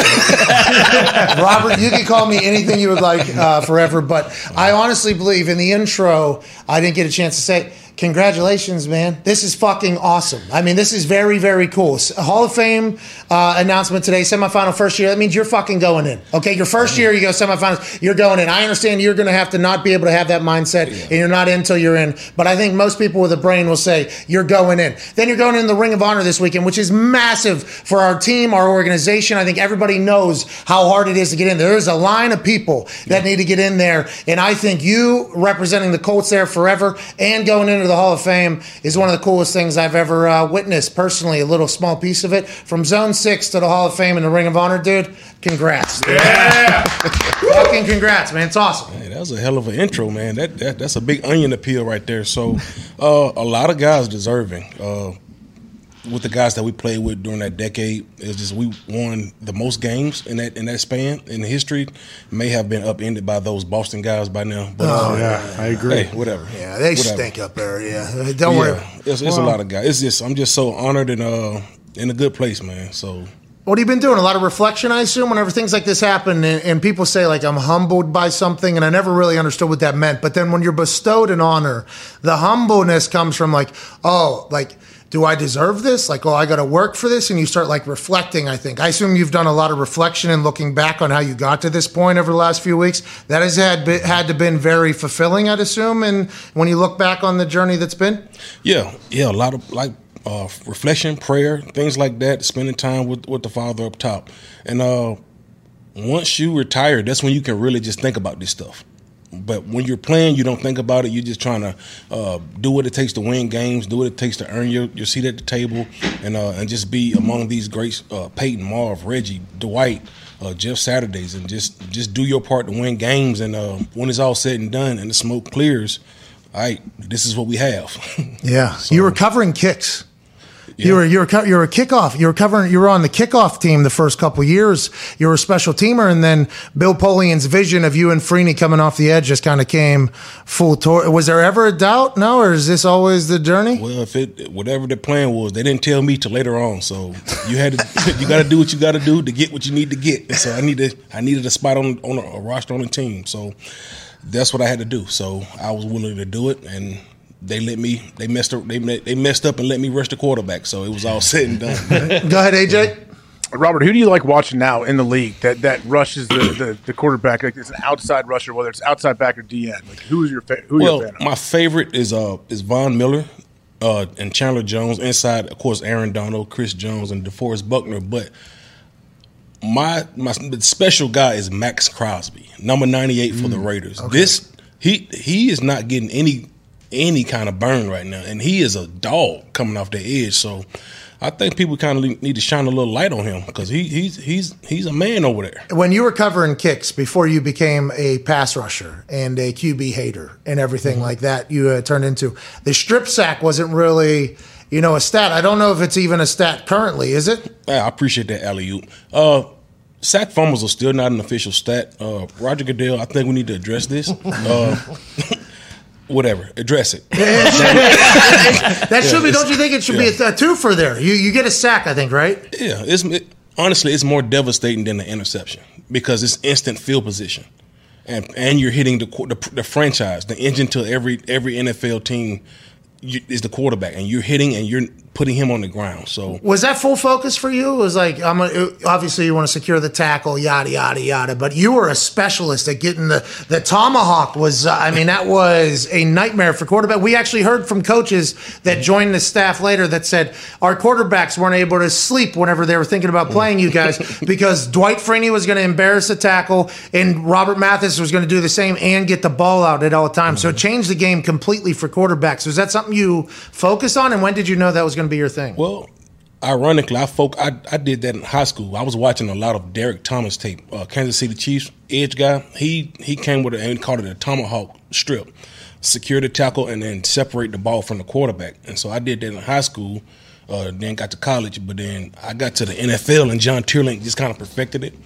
We did a lot of drills, and Dwight and myself, we did that every day in practice. So getting after the quarterback was one thing, but separating him from the ball, that's how you got the whole sack instead of Dwight stealing damn sacks from you and stuff like that. So yeah, you get the ball out, you get the whole sack, and you get an extra stat, which is a forced fumble. Well, forced fumbles, that is an official stat, but sack fumbles is not. Correct that, Roger Goodell, please, and thank you. Yeah, make that happen over there on Park Ave. Go ahead, AJ. Yeah. I don't know if casual fans are aware. If you knock the ball to the quarterback's hands, it's a sack. It counts as a sack. You don't have to get him on the ground. All you got to do is get the ball out. That's a sack, and you get a chance to pick it up and score too. Absolutely. OC Human and myself, we used to joke about that. Like, man, and John Abraham, why the hell you need to get dirty when you can just slap the ball out?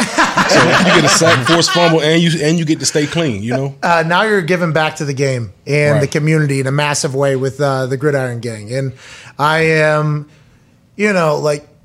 I don't know how the way to proud. I don't know, but like it's awesome to watch because you and Dan are giving back on the field training and the way it's set up to give back to people who it may be in neighborhoods that would never be able to afford this type of specific training. What are you teaching? What is different about the Gridiron Gang, and why have you committed so much of your time? It is like a full-time thing. It's awesome that you've done this. Well, it's not just just football training on the field, and throughout the Gridiron Gang Foundation, it's a all-inclusive one-stop shop. So it's football training, of course, every sport, so male and female. So whatever sport that you play, we have speed and agility, weights, diet. Also, we offer social media training. Oh, here we go. Which gets a lot of young athletes in trouble as they have aspirations to be pros. One bad tweet and it's on you until you forever. Etiquette training, how to sit at the dinner table, financial literacy. Here we go. The things that.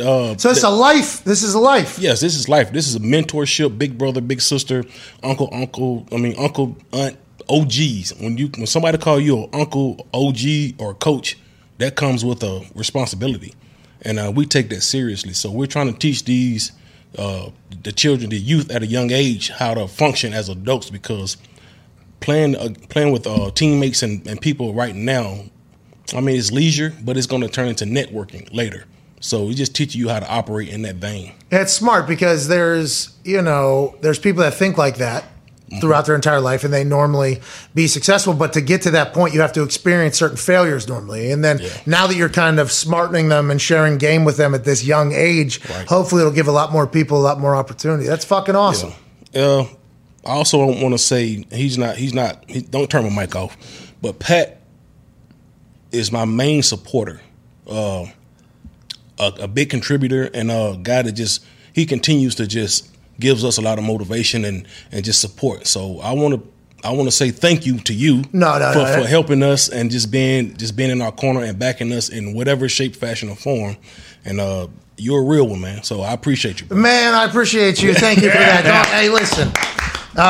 We should have muted that, okay? We don't need people. I'm a stooge, you hear me? I'm just dumb stooge who speaks in the microphone. But I think whenever I see something awesome and I see somebody like you were very nice to me in the locker room immediately upon joining, and I think from learning from other people, that's not necessarily normal, that's the way it goes. But you have always been an incredible teammate, and that's what I wanted to ask about with the Gridiron Gang. It feels like you are sharing what you were as a teammate, basically, as the OG in the locker room with a younger generation and giving back. Like that's a brilliant concept, and I think that's why I'm so thankful and excited about it all. But thank you for those kind words. It means a lot coming from you, obviously. Well, with us, it's our instructors are always former NFL professional level guys, and so the thing you miss about the game is the locker room.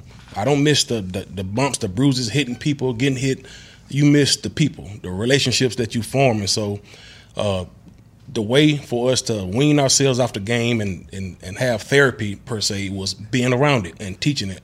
And so to have these children and just pouring into them, and they're just taking whatever you say, empty vessels, and just applying it. That is a huge reward for us. That's awesome. Go ahead, AJ. Robert, I would imagine, like you said, having former NFL players coach and teach and mentor, that also has to help those players in that transition from football to life. I think that's got to feel great as well. Not only are you helping these kids, but you're helping a lot of your peers. Absolutely. I know with me, when I retired, I was like, what the fuck? Frank said this 2 days ago. Yeah. Frank Gore said this 2 days ago, and then Aaron said it yesterday, and then now you're saying it, and AJ and I. Retiring is not an easy thing. It's real, man, because, coach, I tried coaching. It wasn't for me. Time, it was time. Time. That's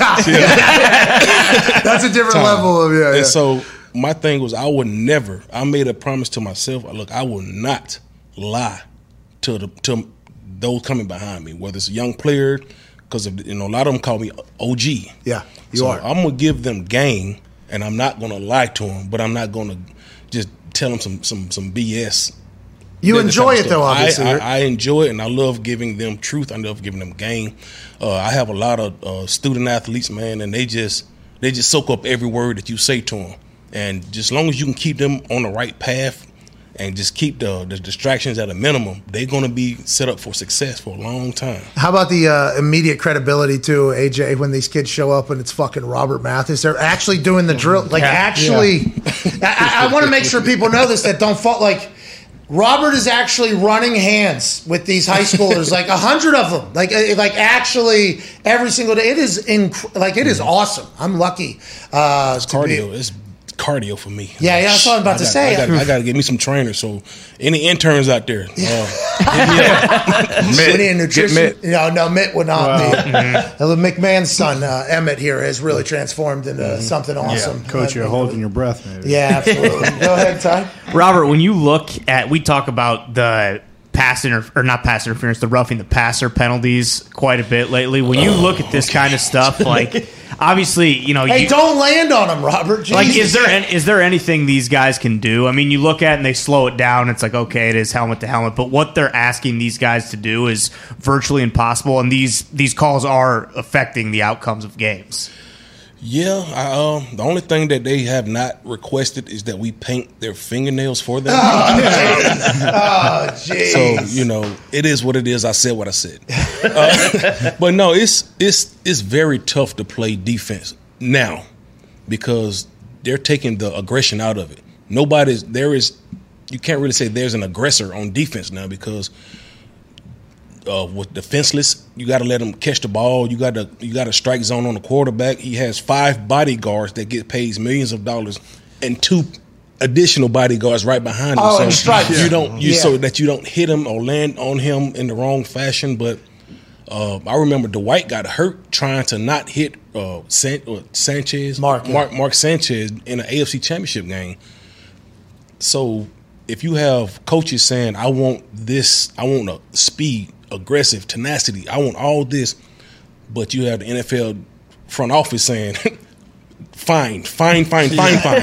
So who do you listen to? And do I listen to my coach because he has my job, that weighs in the balance, or he's going to take money? They're going to take money from me if I do what this coach says. So it needs to be a balance somewhere. It's just too much gray area. So make it defined because every year they changing and altering the rules or whatnot, and the players just don't know what's going on, so they just go for the knees. Yeah. And by the way, that's don't go for my knees. I mean, Don't go for my knees. Yeah. Carson Palmer had that rule get changed because of the going for the knees thing, and now there's a strike zone, but you're supposed to do it at 22 miles an hour while somebody else. It seems like. And I don't want to put myself in this because I never played in the fashion or in the situations you guys did, but it feels like a lot of the older players have been spouting the same exact thing. Like, I don't know how you would expect us to do it. The younger players, it doesn't sound like they speak up that much. Do you still get a chance to chat with them and how they feel about how they adapt to it? I do. They're more vocal. They just talk to us, the OGs. Yeah. So. Gotcha. In that sense, we have to be their voice. Yes. So I'm their voice. I can say what I want to say. I'm retired. I can say what I want to say. You're a Hall of Famer coming up too. Yeah. I mean, let's go. Even like when the cornerbacks can't cut these big ass old offensive tackles when they pull out in the flats, like you have to hit them up top. That is ridiculous. Yeah, you're asking. That's ridiculous. Pancake City. You can't cut them low. Like.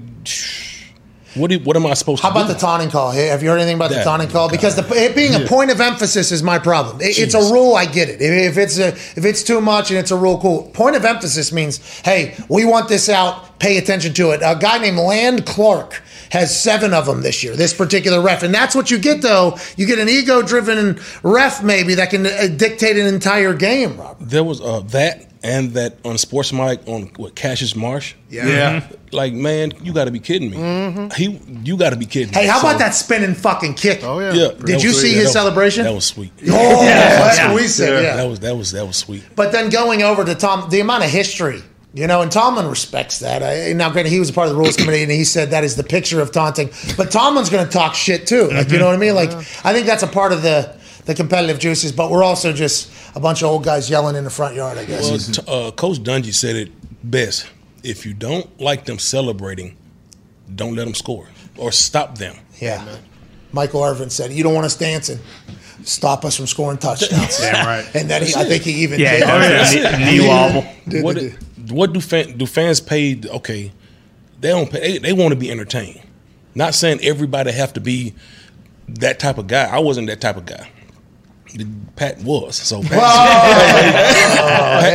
is, if he blow you up, he gonna let you know. He's gonna give you all that. But everybody's not cut from the same cloth. A lot of guys, especially those Florida boys. Yeah, that's what I'm saying. Oh, they gonna chirp. That's how they get. That's a culture, by the way. It's a culture thing. So you have to understand it's deeper than just I'm just gonna talk some shit. No, that's kind of how what it is. And they want everybody to be Barry Sanders, which, by the way, a lot of respect for Barry Sanders. The fact that he was able to do everything he was able to do and just hand the ball over and still be motivated and have a chip and everything was great. I was not like that as a person before football, and I know a lot of people that aren't. Like, hey, I need to remind both me and the other person what just happened, and we need to keep it going. I'll say this: if we're playing a team like the old Houston Texans, we're up 41 to whatever, I get a sack, I'm doing my sack dance. If we're playing the Arizona Cardinals when Bruce Arians, the first game back, he's blowing us out 41 to 10, I get a sack, I'm doing my sack dance. I don't care. I mean, it's just what it is. You earn the right to be in that position. Yeah. So play your position. And big plays aren't handed out. They are. Sacks is tough. Do your sack dance. Do your dance. Do your dance. Do your dance. I literally say that in basically every For the Brand video now. Whenever punters celebrate, do your dance, dude. Really? Let them know about it. Go ahead, AJ. Sorry about that. Well, a big thing, Robert. They talk about like, oh, we got to have this taunting rule and clean it up because we don't want kids to see this and start doing it. Are you seeing any of that with younger kids? I know I coach my kids, and yeah, they like to talk. I don't care. I think it's cool when they get into it and they're passionate. But are you seeing that when these kids you're training? Are they coming in like already like taunting more than maybe some kids? Hold on though, and also, don't you think some of those people are just going to be like that anyways? Absolutely, yeah. Yeah, we have a lot of our student athletes. They come in brash. They like to talk trash, and it's your job to humble them. And I have one in particular. He's made a huge leap. I call him super swag. He came in talking some. I mean, he was garbage, garbage through the drills. Because I have another guy, Popeye Williams. So he was more polished. He's been working with us, but Popeye doesn't say anything. Super swag came in. He was talking. So now he learned to stop talking and start doing. And he's one of my most prized pupils now.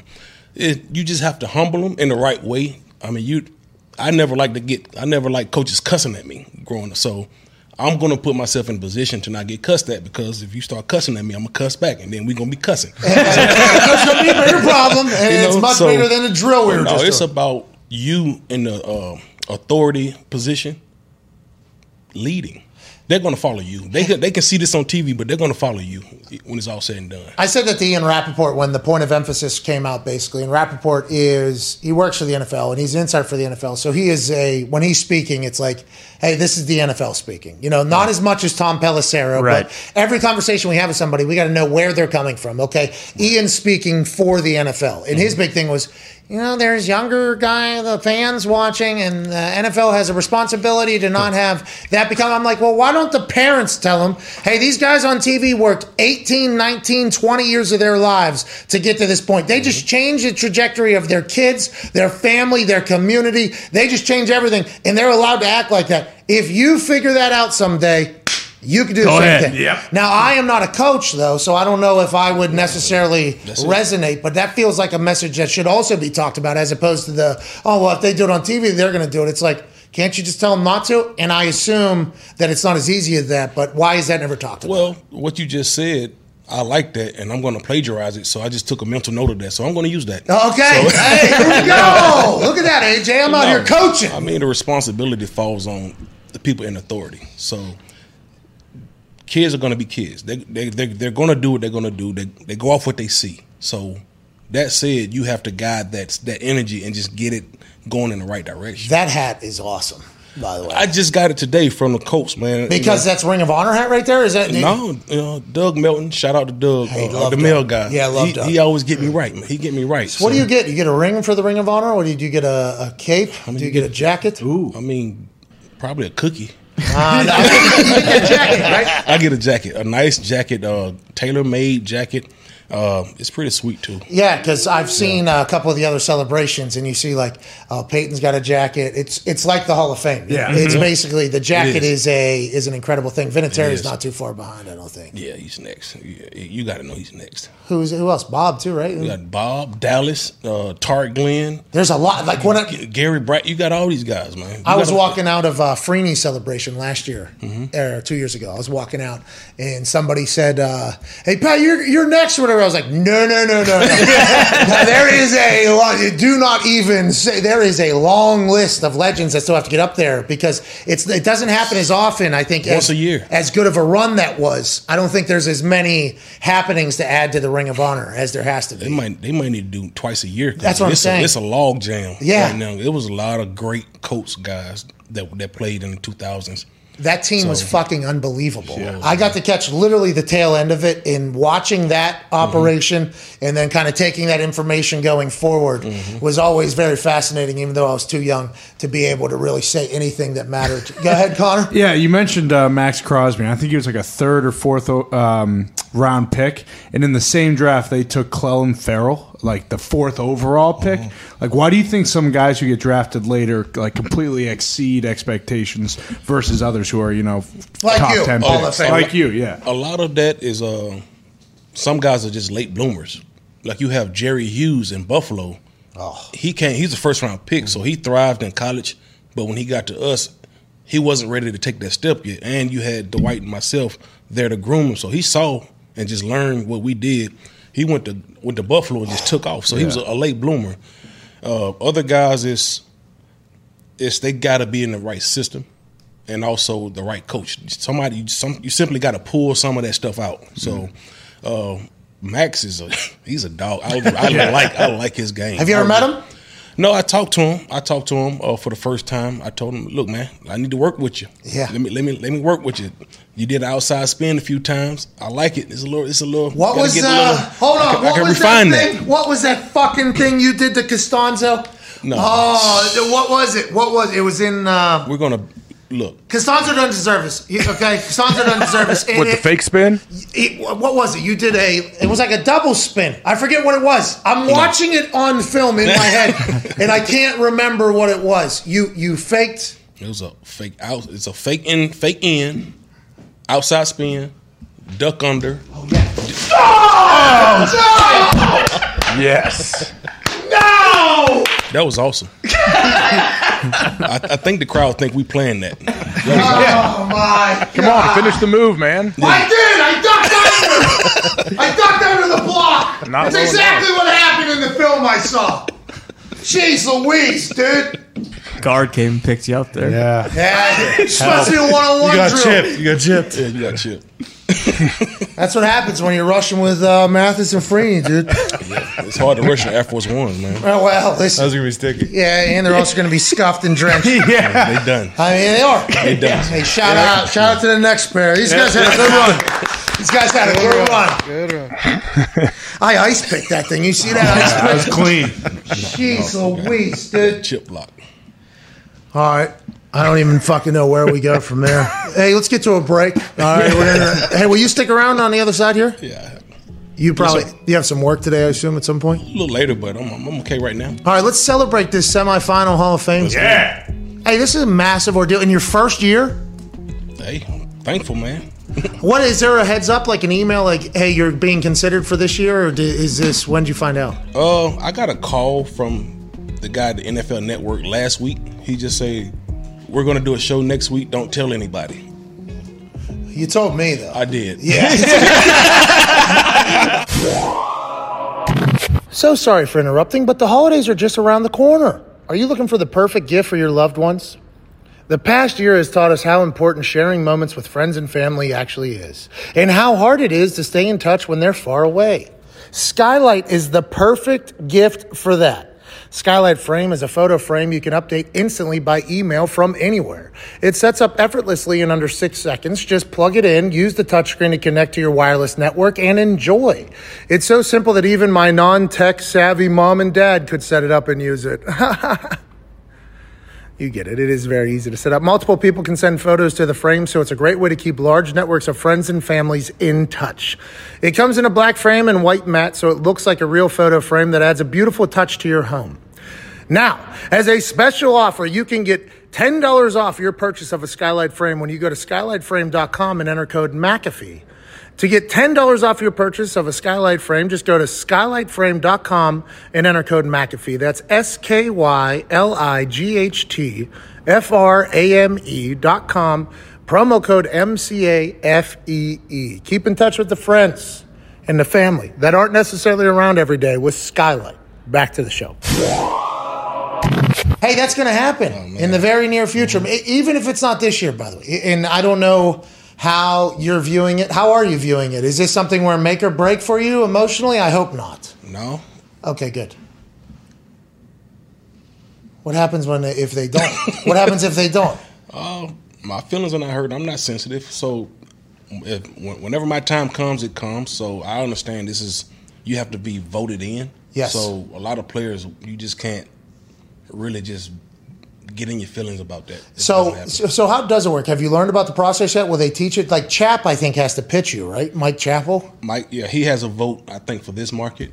And they just have to vote in the media. It's more of a media-driven award. So that's why a lot of big media like New York and Dallas, they can kind of push a little harder. Yeah. But you can't really just put a lot of stock into that. Yeah, well, it's fascinating whenever it's not something that you can just win outright. It has to be voted upon. And right. I might be wrong in this, but I think there's a difference between sport and competition. So in a sport, I think you can win outright by yourself. In a competition, the judge decides. Now, boxing judges can decide, but you can win outright. So I think it's in that thing. But I think and by the way, both require incredible athleticism, both competition and sport. But I think whenever you can't win something outright by yourself, and it has to be determined by other people, there's always an added you're kind of torn on it. When you get it, you're going to be pumped. Yeah. But you have, thinking ahead, you have no idea what's going to happen, right? I mean, that's true. That's true, because you have a lot of gates involved. You know what I'm saying? Yeah. Yeah, I'd say. Yeah, there's a lot of conversation. There's a lot of gates that could potentially pop up. Scandals. Joining us now, AJ Hawkgate. This is fall asleep while he drives gate. AJ, you all right, man? Happy to see you back. Yeah, I'm doing great. It wasn't, I don't know, it wasn't ringing through my computer. Hey, that's been happening to me. I got this new phone, and it hasn't been connecting. I haven't been able to connect to some people. They said I'm getting an update tonight. Why they always got to be glitchy? What the hell's going on? Especially the new ones. You should be ready to go. You're $45,000. Yeah. Okay? New operating system usually does that, though. Fucking figure it out. Robert, I'm going to ask you about a couple things. AJ is as well happening around the NFL. Aaron Rodgers' toe. Him not telling us how he hurt it or did hurt it, and how big of a deal do you think it is, and your thoughts on Aaron Rodgers? I love Aaron. Okay. Hey, I love Aaron. Even though he's a quarterback, I love Aaron. That toe is serious. I don't know if it's turf toe or whatever the case, but that's a serious injury. Is that something you know about a quarterback if they have it, if you're rushing, obviously? Oh, absolutely. You can't bend. You can't walk. You have to walk flat-footed because that big toe does not bend. So that's a very serious injury that a lot of people think is insignificant because it's. What if it was a pinky toe, though? Yeah. You're just soft now. So it might be what it is, though. It might be a pinky toe. He can get through that, But if it's the big toe or the second metatarsal, which I broke my last year, my very last game playing, and they had to put a pin in my foot. And cut my bunion off. No, lost your bunion. I lost my bunion, man. I lost my bunion. Come on. That bunion and those sandals. Go ahead, AJ. What you said? Your second metatarsal. So that is what the next toe. To your pinky? No, it's next to the big toe. Okay, so we're going 1, 2, 3. Starting with one with the big toe. We had a debate yesterday what toe Aaron was talking about. Yeah. So. What did he say? Well, that's what we still don't know. Yeah, it could be big toe, could be pinky toe. Yeah, one or the other. We're not 100% sure. But Wall Street Journal said that it was COVID toe. COVID toe. Yeah. He did get COVID-19, they said. COVID. Yeah. But Aaron said it was a bone situation. Didn't Gumpy's guy say if it's that's more of like a tissue thing, right? And swelling, not a bone. Well, COVID does seem to be a fungus and a grow type thing. Swole. But don't stop Wall Street Journal from thinking that, because he did drop little seeds of what it could be throughout the interview. It's structural damage, basically. It's worse than turf toe. Oh, so this dude fractured his He fractured his toe. Yeah. Mm-hmm. Now he won't tell us how it happened, which makes me wonder. Oh, he was definitely taking a piss. Yeah. Definitely taking a piss and walking, and that's how that whole thing happened. Maybe he just didn't want to say it. I'm not 100% sure. Let's go. Let's talk about MCDC up there in Detroit. Have you seen the way he operates? They might go completely defeated. He was crying a few weeks ago because he was so invested. Now, there's no way he maintains that amount of commitment to that team at this point, right?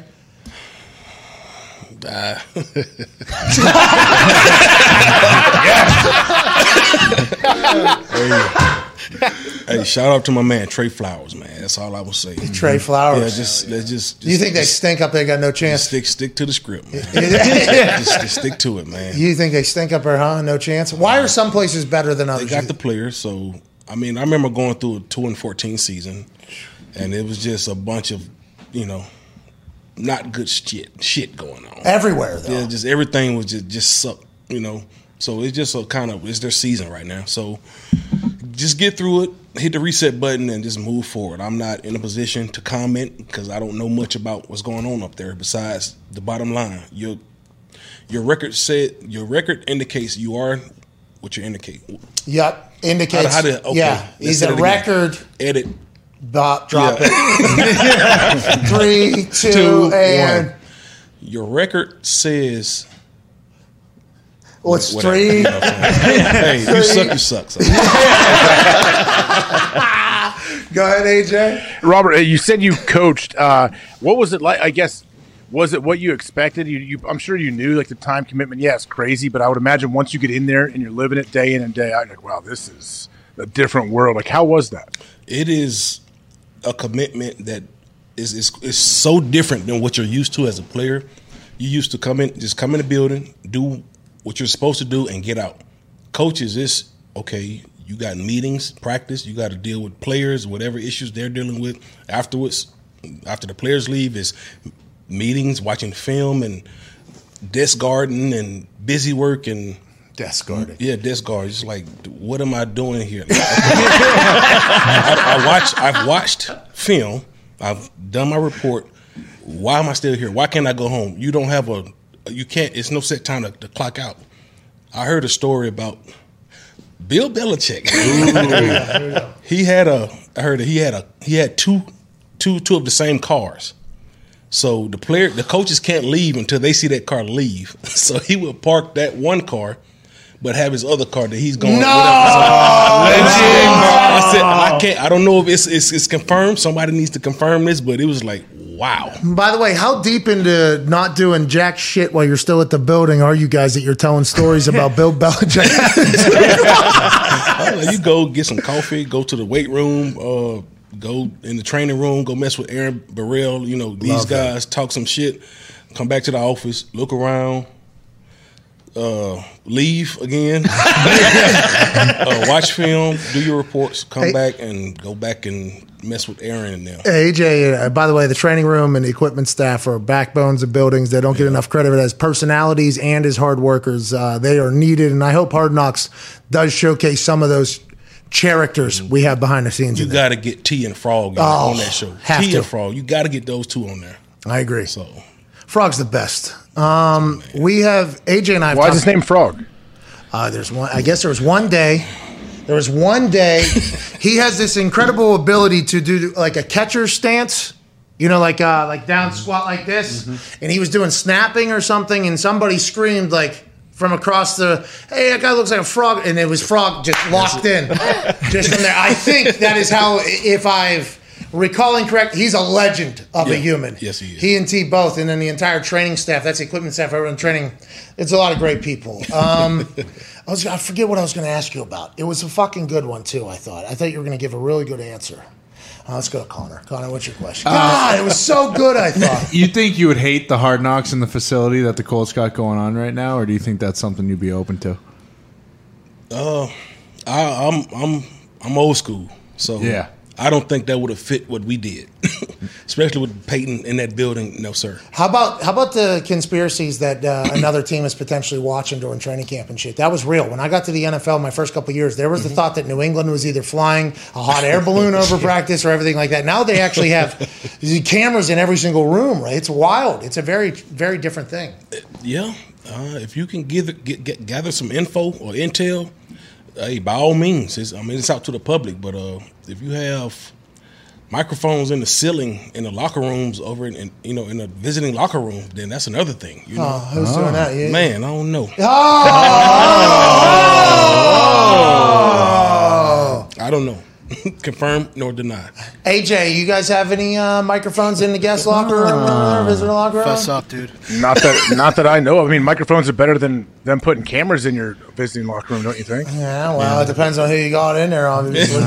But the thought of, we'll go through all the teams you potentially. So it wasn't the Packers, I don't think. It wasn't the Steelers. No. I don't know who it is, man. No, yeah, you Patriots. don't know. England is it? I don't know. No, just seemed like they knew stuff that nobody else knew. Man. Yeah, fascinating. Well, you talked to a guy that said something about Bill before the some games. Bill Belichick, Tom Brady was, and it would make sense if he had every locker room mic'd somehow.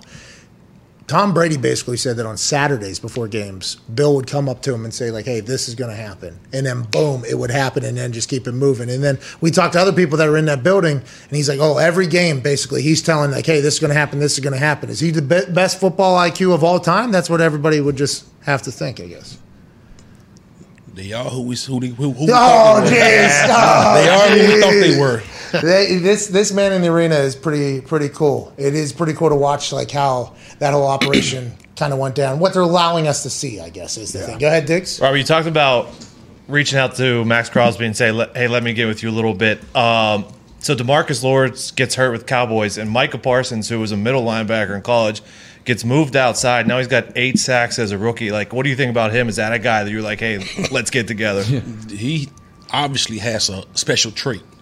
If he can play 2 positions, and he got drafted at one position, and he's thriving at the other position, they got them one. So he's definitely a guy I would love to train as well. Similar to you, right? Kind of, it feels like the way he plays. I couldn't play linebacker for shit. No, he's on a whole nother level. I'm talking about build athlete-wise with how he's playing. No, he's a lot smaller than Robert. Really? No. He's like 6'4".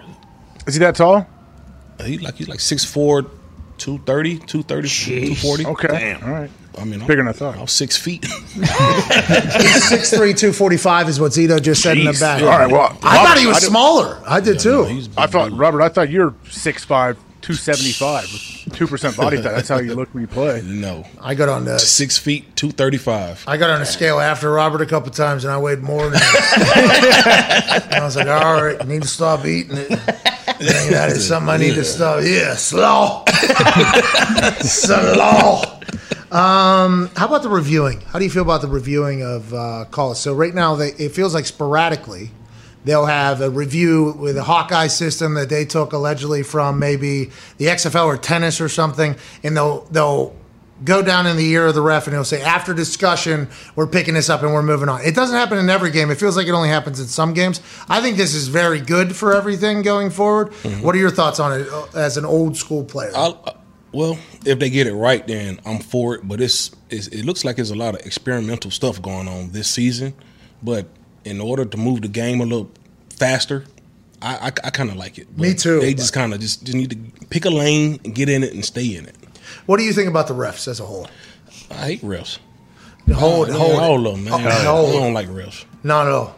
No, I don't like them. None of them. Me neither, by the way. I mean, I understand nobody wants to be a ref, but golly, let's figure it out. My thing is make them full-time employees. Yeah. So, therefore, if you mess up like an egregious fuck-up, you can get fined too, because players and coaches can't speak on some egregious stuff that happened that would alter the outcome of a game, and the refs just get off scot-free, send them a letter saying, okay, my bad on Monday. But no, we just lost the game because of this one call. You know, you play hard for 59 minutes and 58 seconds, and one call can just mess up the whole outcome of a game, and all they get is don't do it anymore. Yeah. No, man, find them too. Yeah, especially in this multi-billion billion-dollar business that we have. They are a massive part of it. To think that they're part-time or not full-time is absurd. And then Dean Blandino, obviously the Fox rules expert alongside Mike Pereira,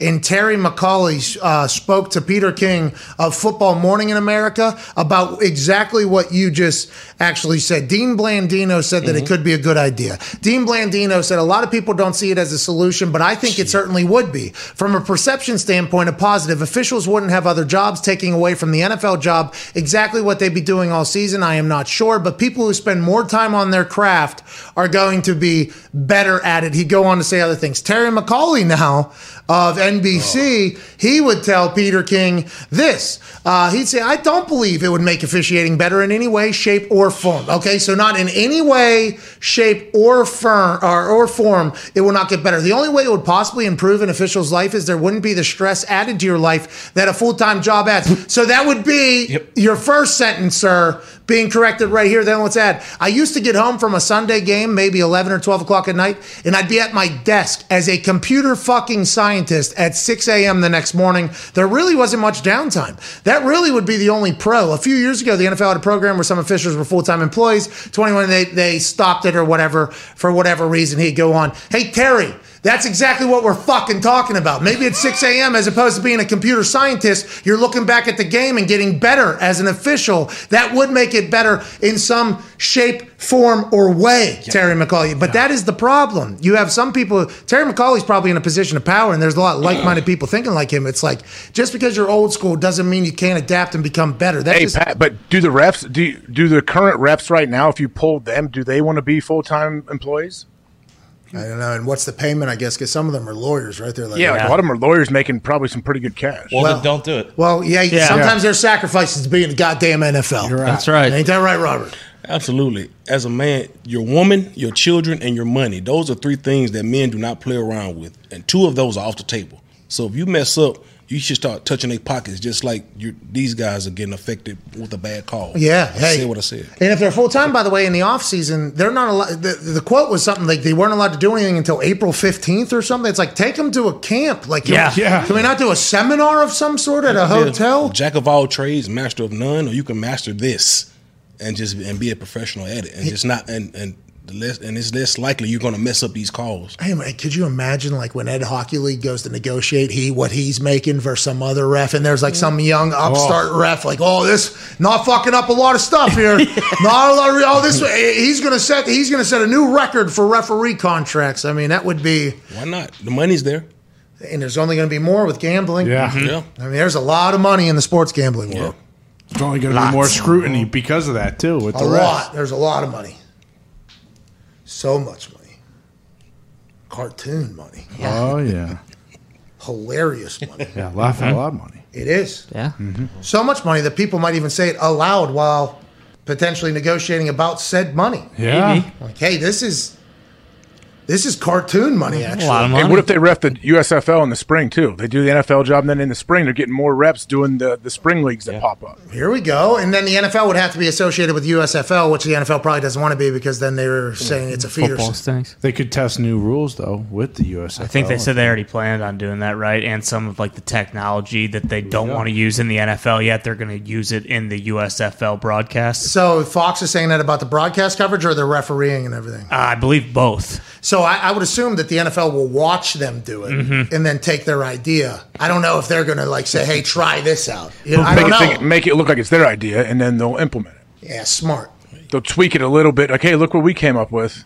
And it's going to be what the USFL did that was successful probably 3 months before. All right, we're wrapping up hour 3 here with Robert Mathis in studio. Let's answer some phone calls here before beautiful Thanksgiving tomorrow. Hey, here we go. Hey, I'd like to give some early thanks. Okay. To Robert for hanging out with us in the studio. Thank you, Robert. Hey, Robert. Appreciate you. Hey, good luck. Don't call him Bob the second he leaves, though. Who? I know how you get. Who would be you? You call me Bob. It was a microphone throw. You see, this microphone's been around a long time. A lot of chip blocks. Cuts out. By Robert. Let's go to Dallas. Let's go to Eric in Dallas on the 5 Energy phone line. Go to 5energy.com. Use promo code McAfee to receive 10% off your order. What's going on, Eric, in the Big D? Pat, AJ, boys, what's going on? Nothing, man. Pat, AJ, boys, all right. I got a hot take for Thanksgiving. All right, let's I'm hear going to it. paint you a little picture. You get your plate, all the food's out, right? Grab your turkey, grab your mashed potatoes, grab your stuffing. Grab your base. And at the very end, slap some ketchup on that turkey. Yes. All right. That's not a hot take. That's smart. You put ketchup on everything. That's blasphemous. Who the fuck's putting ketchup on their Thanksgiving On turkey? the dry ass? No. What? Yeah. No. Get yourself a goddamn butterball, moist turkey. That's what the gravy's I only eat the drumsticks. I only eat drumsticks anyway, so I would never ever think about dipping the Are you drumstick. putting ketchup on your drumsticks? Never in a million years. Exactly. Okay, This ain't a fucking Tuesday night in the middle of January. This is Thanksgiving. No, I'm talking about that very bland, dry turkey by people who That's try what to the eat. gravy's for. Oh. Use ketchup every other day Or of the you year. get a goddamn butterball and make sure it's nice and moist. Who's cooking your turkey? That's so You got to dry? spatchcock that thing, make it moist. No disrespect to anybody that's ever made me a turkey. No disrespect. No disrespect. I'm a drumstick. I'm a drumstick guy. It was not your fault. It was my palate is too. What's your favorite side on Thanksgiving, Robert? Stuffing? Nah. No. Yeah. Mashed potatoes? Whatever. Mashed potatoes? Mashed potatoes? No, I just sleep. Happy Thanksgiving. Happy Thanksgiving. All right, let's go to Sean in Wisconsin. Sean, what's going on? That's awesome.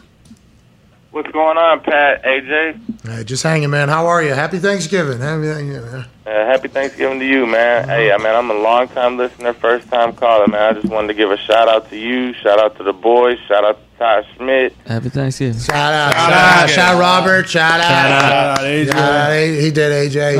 Okay. Wow. Shout out. Ciao. Oh, that was it. All right, see you, man. Thanks. All right, thanks for the call, man. Thanks for the call, man. Happy Thanksgiving. Grateful. All right, that was amazing. Joining us now is a coach who has fought other coaches before. Yep. Not with his fist, but with his brain. Oh, yeah. A man who's outwitted the best of them and has been around football for a long, long time. And every Wednesday he stops by to not only give us insight and incredible football knowledge, but a great look on life. Oh, yeah. Day before Thanksgiving, I couldn't think of a better person to send us out into the holiday in a better fashion. Ladies and gentlemen, Coach Chuck Pagano. Hey, Chuck! Chuck, how you doing? What's up, fellas? Hey, great to see you. Thank you for making this work today. I didn't know who should go at what time slot, and then my initial thought was Chuck at 3:05 after hours sends us into Thanksgiving. Oh, yeah. It'll be a high. Then we had to move some stuff, and then you're back here. I appreciate you doing this for us, Coach. How are you doing? We're doing great. I got so much going on, I don't know how I can squeeze you guys in, to be honest with you, you know. You guys jerk me around like this again. I'm gonna happy Thanksgiving. We're doing great. Getting ready for Thanksgiving, like you talked about. Happy Thanksgiving to you guys, all your families. We all have a bunch to be grateful and thankful for. So it's going to be fun to enjoy this with the family. All right, happy gabagool to you and the family as well. And we got Hey, so I was listening to you guys. Maybe it was Ian who said it. You know, he talked about, you know, usually don't get fired after a win. Shoot, I got a game ball and fired. Great work, Chuck. You remember, right? Oh, funny. I wasn't there for that. You had 1 year left after I was gone. I didn't get a chance to see that last year there whenever, all hell broke loose, basically. Yeah, it was a little bit crazy. Well, we're all thankful that we're at this point in time right now. Let's talk about a team that you were with last year, and we've chatted about this a few times, where your life is much different than being the Chicago Bears defensive coordinator, obviously. A lot of smoke coming out of Chicago with Nagy's job. Is that just something you have to understand, being a head coach in the NFL with the outcome that you've had? Or is it always like behind the scenes you think it's just a little bit of discontent and bubbling over since you were there so recently? No, first of all, I was grateful for my time there. What a great organization, iconic, as we all know. Papa Bear Hallis, I mean the whole 9 yards. So great organization. Grateful to Coach for giving me an opportunity after I was fired to come in there and be his defensive coordinator. Yeah, a lot of stuff going on. And I think we all know, I've mentioned it 1,000 times, that we all know what we signed up for as coaches. We know what we signed up for as players. We know it's a bottom line business. There's a lot of things that are out of your control. Injuries, draft, this guy works, this guy doesn't work. So, here we are in year 4, of Coach Nagy's regime and not going the way that any of them planned. So you hate to see this. You don't wish it on anybody, especially, who suffers the most is the families, and you read about, I think about my wife, and my kids and what they had to listen to, at the end. It just sucks because we can take it, as coaches and play, you can take that stuff. You don't ever want to hear it, but but what they go through, and then you listen to what's happening there, with the booing and the chants and this, that, and the other. But you really feel bad for the families. You feel bad for Coach's wife and then his kid to have to listen to that kind of thing, at a high school, football game, whatever it was. It's awful. Can you imagine having young kids and, they're going to school, whether it's high school, elementary, because kids are mean, and with social media the way it is now, kids are just natural. I mean, not all of them, but a lot of them are just mean, especially the girls. But the stuff that they say, I mean, it's hard. So yeah, you hate that part of it, but we all realize what we signed up for. So anyway. Hey, Chuck, if you were a head coach in Nagy's shoes right now, like what a weird situation. They play tomorrow on Thanksgiving. This report comes out. Who knows if there's any truth to it that they claim they were told him we're going to fire you after this game, which I don't understand that why you would do it that way. But if you're Nagy, do you address it with the team? Like how do you go about a normal work week when all of this is going around? Blinders and earmuffs, man. Just don't listen to the noise. I mean, we say it all the time, but it's the truth because you can't. You can go out there and say, hey, look, we got a job to do. You guys have a job to do. I got a job to do. And until they kick me out of this freaking building or they cut you guys, we're going to win a football game. Bottom line, that's it. And so don't listen to any of that stuff. And again, until they, jerk the whistle from around my neck and tell me to hit the streets, we got to go. We got a game to play. What type of whistle do you use? Fox 40? Ooh.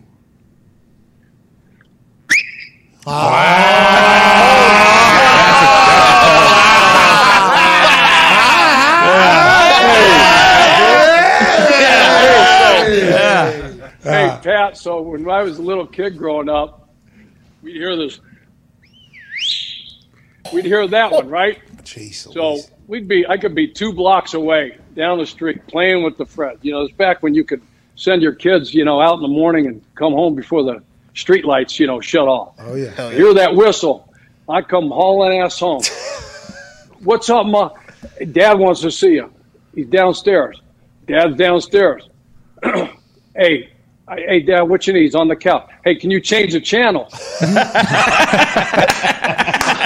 I'm like, you got to be kidding me, right? So that was back in the day, obviously, when we didn't have the remotes and the voice-activated deals and all that stuff. Are you folding your tongue there? Are you folding your tongue back there? Or are you just using your finger? Like, how are you? Are you you seem to be a very high-level whistler. Yeah, what do the fingers do for you? I've never been able to do that.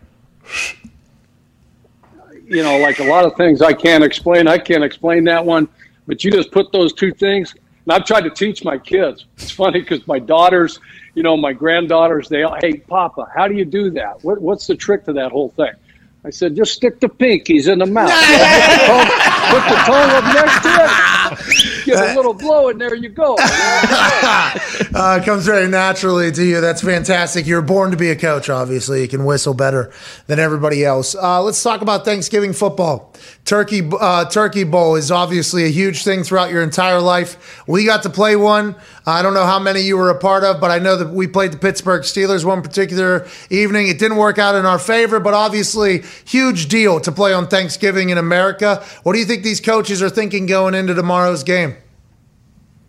Yeah, everybody's watching, and there's a lot on the line. I know, you look up the matchups and all that stuff, but forget that. Hey, listen, we're playing on Thanksgiving. I mean, we all grew up as kids, right? Couldn't wait till Thanksgiving Day. You know, you had your own turkey bowl. We're having our turkey bowl. I haven't played in the turkey bowl yet in 37 years. So our whole family gets together. We'll play in the turkey bowl. You're playing? We'll watch game. Oh yeah, quarterback. I used to be able to sling it.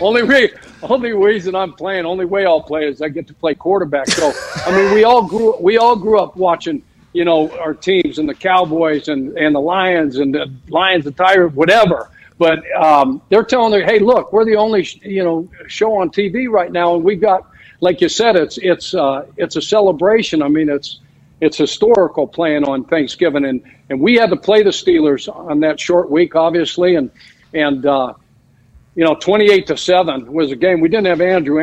We beat the Titans on the previous Sunday. Andrew got concussed, couldn't play, if you remember. I do. Scotty Tolzien started, and the only highlight we had was your fake punt and completion of 35 yards to Eric Swope set up our only score of the game. So kudos to you, Pat. I appreciate you taking the week serious, the short week, and coming out and showing up and playing your ass off on Thanksgiving. But thank you. Yeah, it's history. It's such a fabulous time of the year, obviously. And again, you get, as a coach and as a player, you want to go out, you want to win, and then you got another mini bye, that you're looking at. So there's a lot of good things there. I had to punt to Antonio Brown, too. People forget. So I did have a completion. Antonio Brown was the returner. He was a fucking nightmare, and he had taken one back to the house already. It was quite a Thanksgiving there. I got called to the carpet just 2 days after that game, too. Obviously, everybody thought I played great. Go ahead, AJ. Wait, what do you mean? What happened? I want to know more about that. Nah, there was just conversation to be had about a photo. It really changed a lot of direction. Where you put out the picture of Andrew in the locker room? No, that was a playoff game. That was in Thanksgiving. Have a little respect. Much different situation. Hey, Chuck, if you had a player on your team, what would happen? Like, how difficult was it, I guess, to where you have like a high-maintenance punter that you have to always worry about what he's tweeting, what's going on outside of the facility? Like, you understand if it's like a receiver or DB or something, but when your punter is giving you headaches, like, how do you deal with that? Let them know, Chuck. Let them know. Yeah. You could always count on, Pat to spicing things up, and I always look for a little note under my door, or some letter from the GM, and I just look to the bottom, I look at the top and see who's in violation, and there's old Pat. And then, because I wasn't big on social media. I didn't follow that stuff. I didn't have a fake Twitter account and ask the coaches to have fake Twitter accounts and follow these players and listen to, they probably had enough guys doing, obviously. Does that happen all over now? I think so. You have to, in this day and age. And I think we have 3 or 4 assigned to Pat. He garnered that much attention. A lot of followers. A lot of followers. Pretty good on there. No, I mean, the personality is the personality, and you love it. Because one thing I will say, and kudos to Robert. I just watched your whole deal with Robert, and congratulations to him. And I'm obviously going to be there, this weekend, and for his induction into the Ring of Honor, and now a semifinalist for the Hall of Fame. What a great teammate. What a great player. What a great human being. I mean, that guy brought it every single day. And Pat, I will say this, you might have landed, in the doghouse a few times here or there because of, photos and, just being yourself, which has obviously paid big dividends now, today, as we look at that. Hindsight. But you always came to work. You always came to work, and you were a great pro, and you showed up, and you're really good at what you did. So, we could have, dealt with a little bit less distractions here and there, but wasn't that big a deal. Oh, what a moment. I mean, there was a couple in there that were fantastic, but I don't know. It's just, and I don't know how other punters are, AJ.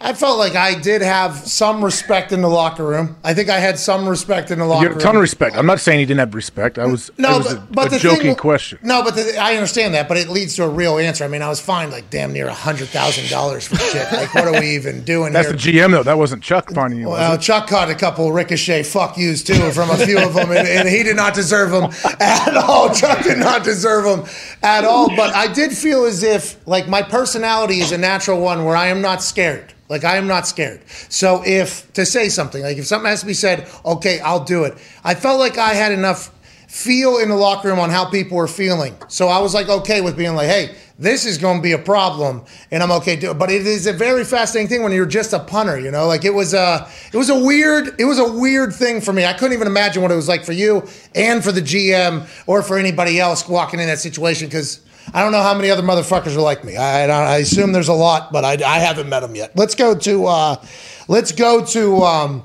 the Football Morning in America. Dean Blandino and Terry McCauley had two very different takes on full-time refs. Okay, Terry McCauley was like, nah, won't help in any shape or fashion. I guess maybe I wouldn't have to be a computer scientist at 6 a.m. on Monday morning after calling a Sunday night game, which that would maybe help or whatever. Yeah, of course it would, dude. Like when you're focusing on it. What do you think about the refs? You got to sit in there in New York with the refs, and you've, I think, seen it now as a head coach, assistant coach. You were in there for your year in between coaching stints with Indianapolis and Chicago. How do you feel about it? Like, did it change your view on things? Did you agree it was harder? And how come there isn't full-time jobs, you think, for these refs? Yeah, I think we all understand and have appreciation for how tough that job is, how tough all our jobs in the National Football League. And I think all those guys, you know, at 345 Park Avenue on the fifth floor in the AMGC know how I feel as far as, you know, officiating goes and full-time or not. I just can't. I equate it to, you know, coaching and playing. If we just, you know, did, you know, kind of part-time preparation, the quality and the product that we put on the field, it would suffer a little bit, don't you think? Yes. You know, and so I don't know how it cannot get better without full-time officials. If you spend every second of every day, I mean, we're 17 hours a week. They don't have to be in the office 17 hours a week. Obviously, that's what drove Robert. You know, Mathis out of coaching is the desk guarding stuff, which is true. You know, we've all guarded desk and looked out the window and saw, hey, is the head coach gone yet? Can we leave yet?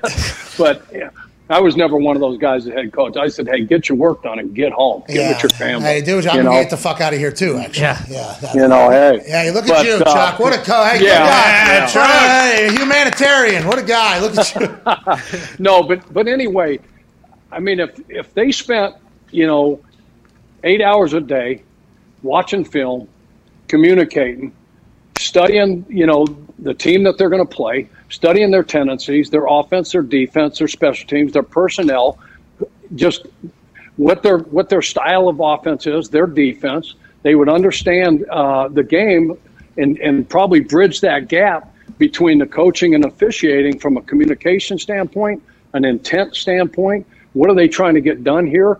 Where should my eyes be? What can I anticipate? Just because I've watched a whole week's worth of film, like a player, like a coach, we can sit out there and we can call out, you know, every single, by the way, you know, an offense ends up, the final formation, especially in third down, 3rd and 2 to 6, 7 to 10. Them knowing what's coming potentially is a whole just to anticipate say the pick plays and the rub routes. You know, you're going to get crossing routes and mesh routes on 3rd and short. In the red area, you're going to get mesh routes and pick routes and rub routes. You know, you're not going to get the vertical game in the red area. You know, it becomes more horizontal. Once you hit the 17-yard line, Pat, the field becomes twice as wide as it is long. Oh. You know, so I think I'm not a mathematician, but that makes sense to me. I learned that a long time ago. So if they spent, you know, more time. You mentioned it, the clinics, you know, they get together, you know, once or twice a year, and I don't know the exact schedule per se, but can you imagine if they were full-time and they spent more time on the field working together, going through mechanics, not only watching the tape, but then going through exercises just like we go through walkthroughs. Oh. How can we not be better? And there's billions and billions of dollars not only at stake but available. Why not? I don't know. Hopefully that'll be the next step in this entire thing. Go ahead, Connor. Yeah, Chuck, also in that Football Morning in America, it was basically said that Jim Irsay told Chris Ballard, hey, go and get Jonathan Taylor if you love him. When you were there, did that ever happen where you guys kind of liked the player but weren't sure if he would fall to you? Like, should you have traded up, and Jim Irsay kind of pushed you a little bit to make it happen? No, I mean, Jim, like I talked a million times about Mr. Irsay, I mean, he knows talent. He's been around the game. He grew up, you know, with that team as a young person, just like I grew up in a football family, so he knows talent. So he never tried to jam anybody down our throats. That was the great thing about Jim. He would lend his 2 cents and his opinion on a football player. Respected the hell out of that opinion because I know he put the time in. I know he spent time watching those guys and reading the reports. And obviously they got a great one, in JT. What a phenomenal. Hey, what a human player! What a human! And what a better human being. You talk about humility at its finest, and that's him. He ain't faking that. That's real. That's Jonathan. He's a smart dude, and they can pack a run game. Obviously, they go up to Buffalo and do what they did. Riding him all the way to that victory. That's something special. He's a special player. Yeah. How rare is it? I saw the clip. I don't know if you saw it, Chuck, when the running backs coach was talking to Chris Ballard and listening to the Colts running back coach speak about Jonathan Taylor was awesome. I'm glad Jonathan Taylor got a chance to see that because, he just talked about how humble he was, but he's super confident at the same time. He seemed like the perfect teammate. I don't feel like that happens a whole lot where all of a sudden the GM's talking to a position coach in the middle of the season just about how great a guy is. Yeah, and I've caught one episode, one little segment of Hard Knocks, and by coincidence, it was that one. Okay. With Chris sitting in. That was I think that was the war room where Chris sits and breaks down film, and Chris would have we talked not once a day, but sometimes 5 times a day. Pat, you know how our offices were set up, and he would walk the halls. He's the type of guy that he's hands on. But it's good. He just hey, how's this player doing? Now look, we got to feed this guy the ball. Now look. But he would talk to all the coaches, all the players. He was present and he was visible. And to see, it's Scotty Montgomery, right? That's the running back coach. I think. Do I have that right? Of course. Yeah. Sounds right. Yeah. Oh my gosh! Yes, of course. Boy, don't ask the Stooges a question.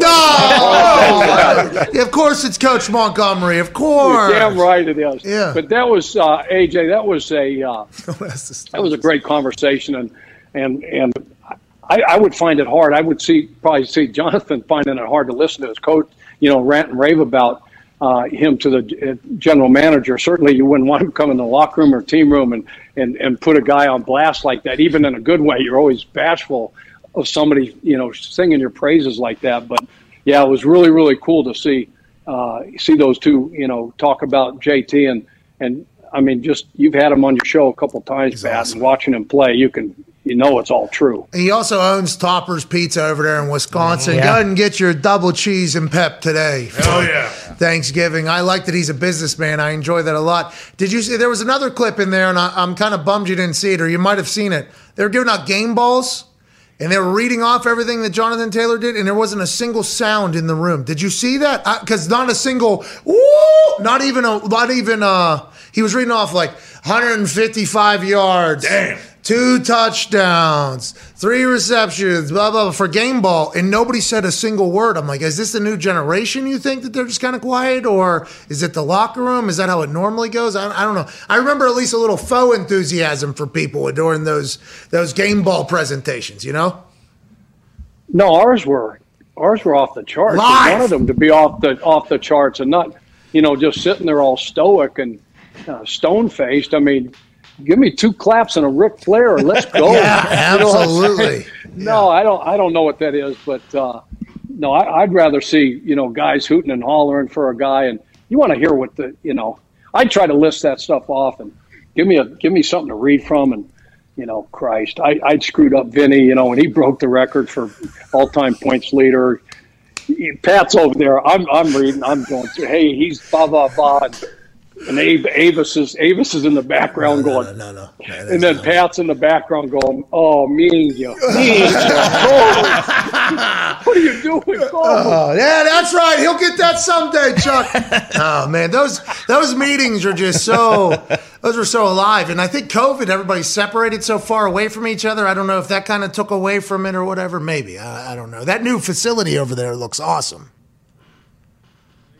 They did a bang-up job. That's usually what happens. They run one guy out of town, you know, and the next guy comes in, and we said, hey, do you ever go to the owner and ask for this, this, and this? Well, Chris Ballard, he was on it. He knew that, you know, we need an indoor facility where we go to training camp. We can't go to training camp and not have an indoor facility because of weather, obviously. You know, you remember our days in Anderson. Oh, yeah. And we got to have, you know, A, B, C, D, E, F, G, and boom, there it is. And it's state of the art. You remember we came down, was it 19 was the last time? Yeah, because 2020 we didn't have the Chuck Strong. So in 19, we came down when I was at the Bears. And a couple vans full of guys came down with me from the Bears brass. Grateful to Coach Nagy and George and McCaskey came down, and some of the assistant coaches came down, and we had the Chuck Strong in that new facility. It's beautiful. I walked in there. I was like, whoa. What is this? This is a brand new. And they're like, oh, wait till you see this. And it's like the training room and the gym are just like this brand new. I'm like, oh, I just left a year ago. When it came up pretty quick, I think. And, you know, it's because Jim Irsay's like, yeah, whatever. Let's go and do it. I wish somebody would ask a long time ago, though. You know, what makes such a difference, you know, nowadays, because free agency is like recruiting. You know, unless you're just going to pay somebody an exorbitant amount of money, you know, way more than anybody else, it's going to come down to some other things. And, you know, this offense, how you're going to use the kid, you know, facilities matter, the town matters, the city matters. You know, do they have, you know, Steak and Shake? Do they have St. Elmo's? Yeah. Blah, blah, blah. So there's a lot to be appealing. But facilities play a big part in that now, just like college. Yeah, as they should in the billion-dollar industry, you should have an indoor practice facility. That is something you should have, I think. Chuck, the Bengals don't have one. We're not. Hey, we've talked before, you know, they're saving their cheese over there. Chuck, before we get out of here, before Thanksgiving, you know, we've been, you know, I mean, call it up here. Mm-hmm. I think this would be a great one for you to potentially break down as we send into this beautiful Thanksgiving holiday and wrap up this beautiful Coach Us Up Chuck Wednesday, November 24th. Coach, on you, Coach, on you. Hey, appreciate you guys. I'm grateful and thankful for you guys. Appreciate our time together every single week. Enjoy your families. Enjoy your time. Take a second to just sit back and reflect and you know, give thanks to just how good we got it. And you're a great family. So let's go. Family on three, family on me. 1, 2, 3. Family. Thank you, Chuck. Thank you. I hope you all have the most amazing Thanksgiving in the history of Thanksgivings. I hope all your bets hit. I hope the games are incredible. I hope the food tastes just right. Oh, my God. I hope the nap fucking hits. And I hope you enjoy the hell out of your life. I am incredibly grateful for all of you, all the boys, all of our guests, and most importantly, my incredible family that I'm lucky to have. My wife's been kicking ass, and I can't wait to spend the whole day with her. I hope you all get a chance to enjoy yourselves as well. Be a friend, tell a friend. We're back on Friday for a Feel Great Friday. Ty, please play some independent music and propel these people into a beautiful Thanksgiving. Cheers.